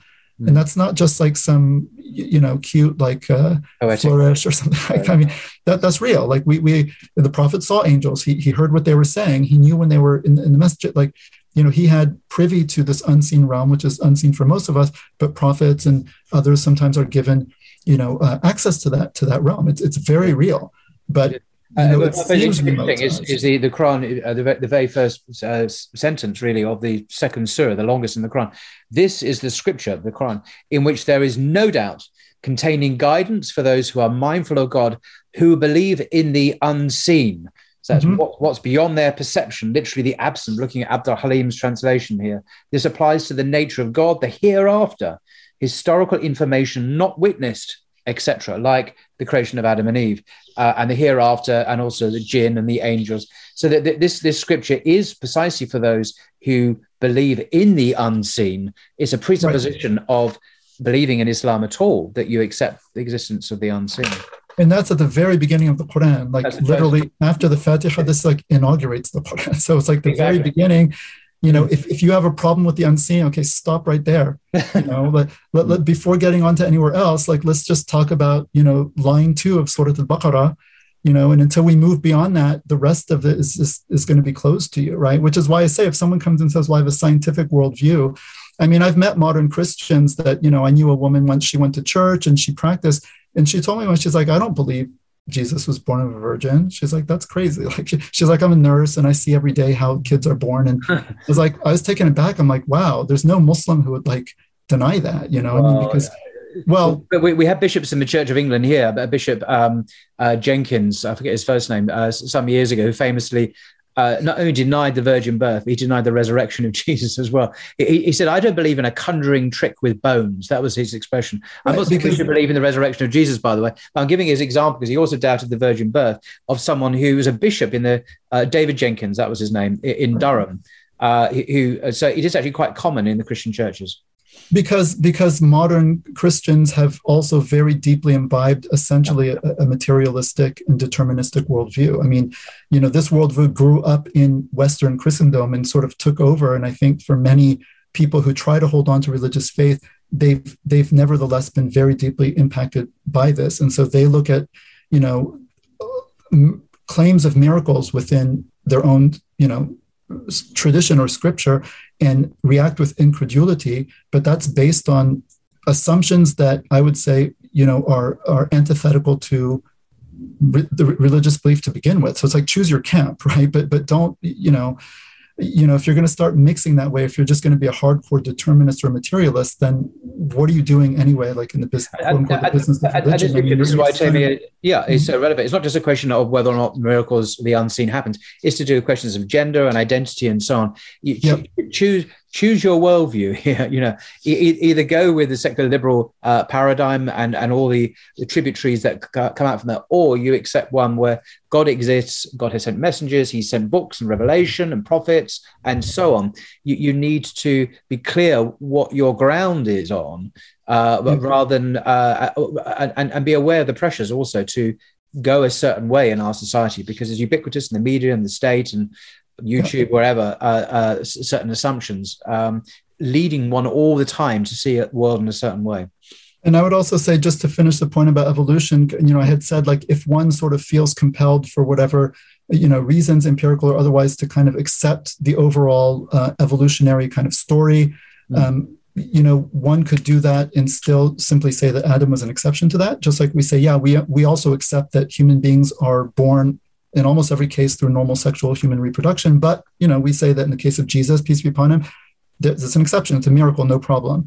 At the same time, I don't think Muslims should feel that they have to bend over backwards necessarily to sort of accommodate the evolutionary paradigm and start reading the Quran in all sorts of ways to, sort of give maximal plausibility to it. Because I do think that there are very serious questions raised in the philosophy of science by philosophers of science who have nothing to do with religion or Islam or anything, but there are, competing views as to whether scientific theories, again, abstraction, scientific theories, are realistic accounts of reality, that would be scientific realism, or whether they're just sort of empirically adequate, or whether they are simply useful models that help us predict and control data without actually corresponding. That would be anti-realism. There's pragmatism. I mean, and these are positions that are taken by philosophers of science of various persuasions, whether believers or atheists, that has nothing to do with it. There's just purely in terms of like their philosophical. But there's one very famous, I think it's an American professor of philosophy, Thomas Nagel, professor of philosophy in New York, who's written some, I've read one of his books on this, and he questions the reigning scientific views on. That's a very important work. It's called Mind and Cosmos. Yes, it's quite short, although it's very condensed, and I recommend that. Yes. And he's an atheist, and he's calling into question on logical grounds. This is not really a theory that holds up to critical examination. Right. Logical and metaphysical grounds, he finds it very implausible. Yeah. And I think that it's very important for Muslims to be aware of critiques like that and to also take them seriously and to not, therefore, then you realize that, because my question would be, how much of the evolutionary story, I'm not a biologist, obviously, is interpretation based on the data, but interpretation that is taking place within a worldview that is already secular and already materialistic. I mean, look, if you don't believe that God could have created things, either species or, human beings or whatever, then we must have gotten here somehow. Like, there must be some explanation. And therefore, okay, fine. It makes all of a sudden perfect intuitive sense. Well, if there's no God who just created us, then we must have gotten here like sort of gradually, because how else would it have happened? Well, once you're aware that the universe, there has to be some evolution, becomes then almost an inevitable almost inevitable time and the changes in the universe. This becomes an obvious theory. Yeah. And so, there are a lot of things that can be raised against it. It's not the time for this discussion, but I think Muslims should, without being kind of, anti-science, because we're not. And I always say, like, Muslims at the height of Muslim power and flourishing, our religious age and our scientific golden age were synonymous. They happened at the same time. Our great scientists that were produced, that took on the legacy of the Greeks and the Indians and the Persians and other people and developed those. And, as we know, Ibn Haytham in optics, Al-Khwarizmi, the English word algorithm comes from Al-Khwarizmi. It's just a deformation of his name, right? The zero, the the XY axis, right? And algebra is al-jabr. These are all Arabic words. So Muslims, were actually in the forefront of science. It was a different paradigm from modern science, but they did not have to become atheists in order to do this. And most of our scientists were actually believing Muslims. And so it's important that Muslims realize that we can do science without necessarily signing on to a scientific paradigm in a metaphysical sense, right? It can be an activity that we do while our larger worldview and our notion of reality is grounded in the Quranic perspective, which is a much more expansive perspective that can incorporate the empirical and the material world, because that's part of it. It's the Shahada. But we know that reality goes well beyond that. And so scientific findings are all within that realm, but we have access to a much, much wider realm that's grounded in a transcendental truth that's actually stable throughout time and doesn't change. And so it also provides a stability to our worldview that the modern worldview is sorely lacking. And that's why it's changing so rapidly, because there are actually no sort of roots, right? And there's a verse in the Quran that is so pregnant in this particular moment in time, where it says, have they not seen, a goodly word, kalimatan tayyiba ka shajaratin tayyiba, like a goodly tree, asluha thabitun wa far'uha fis sama'. Have they not seen the goodly word, which I understand to be the shahada, the word of faith? There is no God but God. So the affirmation of the truth is like a goodly tree whose roots are firmly planted and whose branches reach up into the sky. تؤتي أكلها كل حين في كل حين بإذن ربها. It gives its fruits at every moment by the leave of its Lord, right? So it's this huge tree, deeply grounded, goes all the way up to the sky, and it gives fruits. It's productive. It shades people. It gives them nourishment. We can understand this also spiritually and metaphorically. And then he contrasts this with a tree, a bad word, or a khabith, like like a bad word, or a trying to find the best translation for that, is like a rotten word, is like a rotten tree. So a rotten word would be the word of disbelief, of kufr, of atheism, of materialism, all of these different things that would go against, the kalima, la ilaha illallah, right? So this kind of facet word, or what's the word I use? I'm sorry, I can't think of it right now. Which is a good word and a word that was, well, a good and a bad word. A bad word, a word of untruth, is like a badly tree, or which tuthat min fawq al-ard, has been uprooted from the earth. Right. And then it says, so has no roots. So because it has no roots, it can't stand and it can't go up. So if a tree is uprooted, it's just lying on its side. right? It's not firmly rooted, and it also cannot ascend, because you can only ascend if you're deeply rooted. But what I find fascinating is strong if you've got deep roots. And then it says, "Ujtuffat min fawq al-ard," it has been uprooted from the earth. "Ma laha min qarar," it has no fixity. And this to me is a perfect metaphor of our age. It has no fixity. Every 5 years, it's a whole different paradigm, a whole different set of, you have to jump through all these hoops to try to keep up, right? It's like a kaleidoscope. You keep turning and you get different images, but it's just, who knows what's going to come next, right? Well, gender, sexual gender. I can guess it's going to be incest and bestiality as a good thing. Who knows? For our kids. That's my prediction. It's anybody's guess, right? And I always say, "Ma laha min qarar," that comes to me all the time. It has no fixity. Why? Because it's been cut off at the roots. The metaphysical roots have been cut off. And this is the, I think, kind of danger of the modern project, right? It cuts off the metaphysical roots, and it sets materialism and science off on its own with no grounding. And then you're just off on this wild bus, and you have no idea where it's going or when it's going to crash.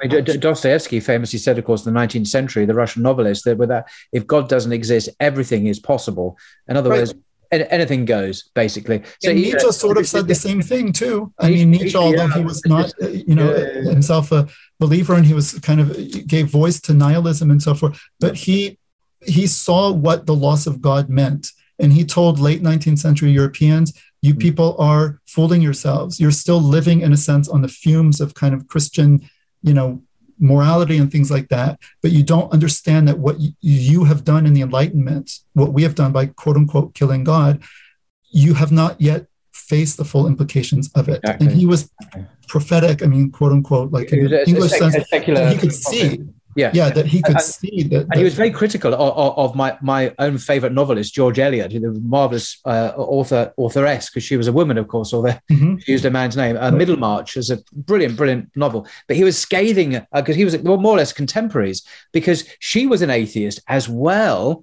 But her whole ethical system, there was a Christian infusion and ethos in her books. And he was scathing Nietzsche. They said, why are you still retaining the vestiges of Christian morality when the metaphysical heart is gone? You're an atheist. You've killed God. And of course, this came true in the 20th century, 21st century, a lot of literature in its celebration of ugliness, of depravity, of nihilism, of brokenness. You get it in art, in music, and in literature as well. So Nietzsche's prophecy as a kind of secular prophet came true in the 20th century, when people threw off even George Eliot's kind of pretense Christian morality and embraced the void, or embraced Shaitan in a sense. And it has come to pass. We're now living in this void. Yeah. Right. Absolutely. Yeah. Wow. And this is applied Timaean paradigms to the 21st century. It's amazing. So perhaps we can conclude. It's actually been 2 hours. Really? Wow. Well, nearly 2 hours. Yeah. In this shorter version of exactly. Yes. Compared to the other one.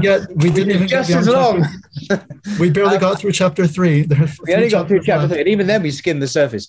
So, folks, do get your copy of this. There's a paperback, as has been mentioned. You can have your own copy, but you can have this in PDF format. I will link to it below, and to the longer version of this, which is actually the same length, or perhaps even shorter, but perhaps more technical discussion that you had before with Professor Shoaib, I think, as well.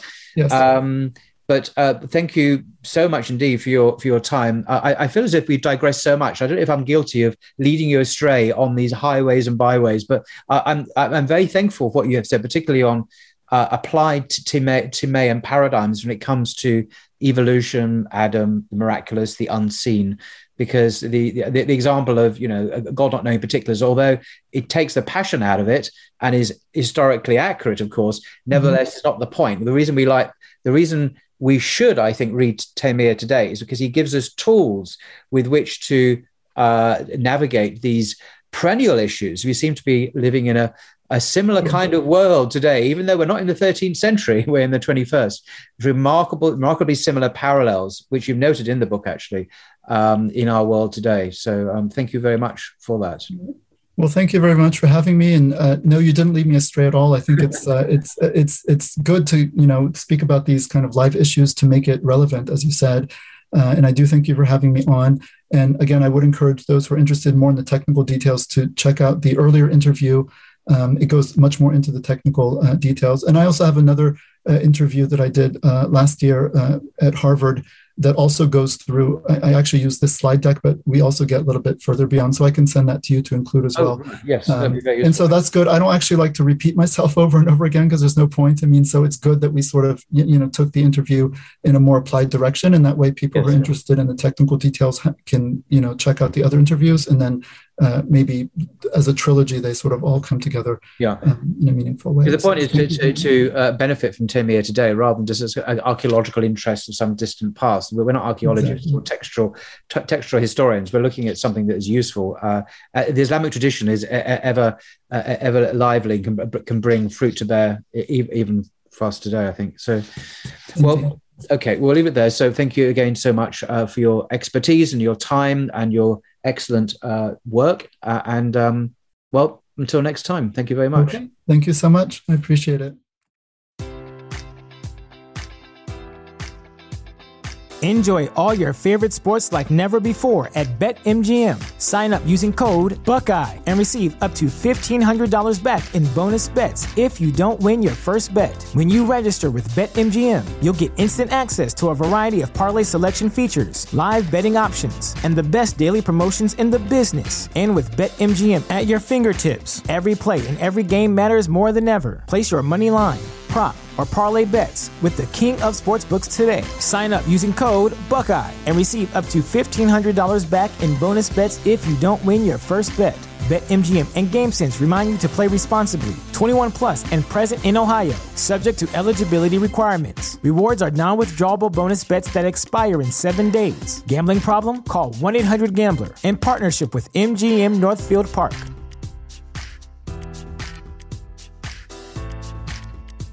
Support for this podcast and the following message come from Corient. Corient provides wealth management services centered around you. They focus on exceeding your expectations and simplifying your life. Corient has been helping high achievers just like you enjoy their lives more fully, preserve their wealth, and provide for the people, causes, and communities they care about. As one of the largest integrated fee-only registered investment advisors in the U.S., Corient has deeply experienced teams in 23 strategic locations. Corient has extensive knowledge spanning the full spectrum of planning, investing, lending, and money management disciplines. Leverage Corient's exclusive network of experts to craft custom solutions designed to help you reach your financial goals, no matter how complex they may be. Real wealth requires real solutions. For more information, connect with a wealth advisor today at Corient.com. That's Corient.com. Corient.com.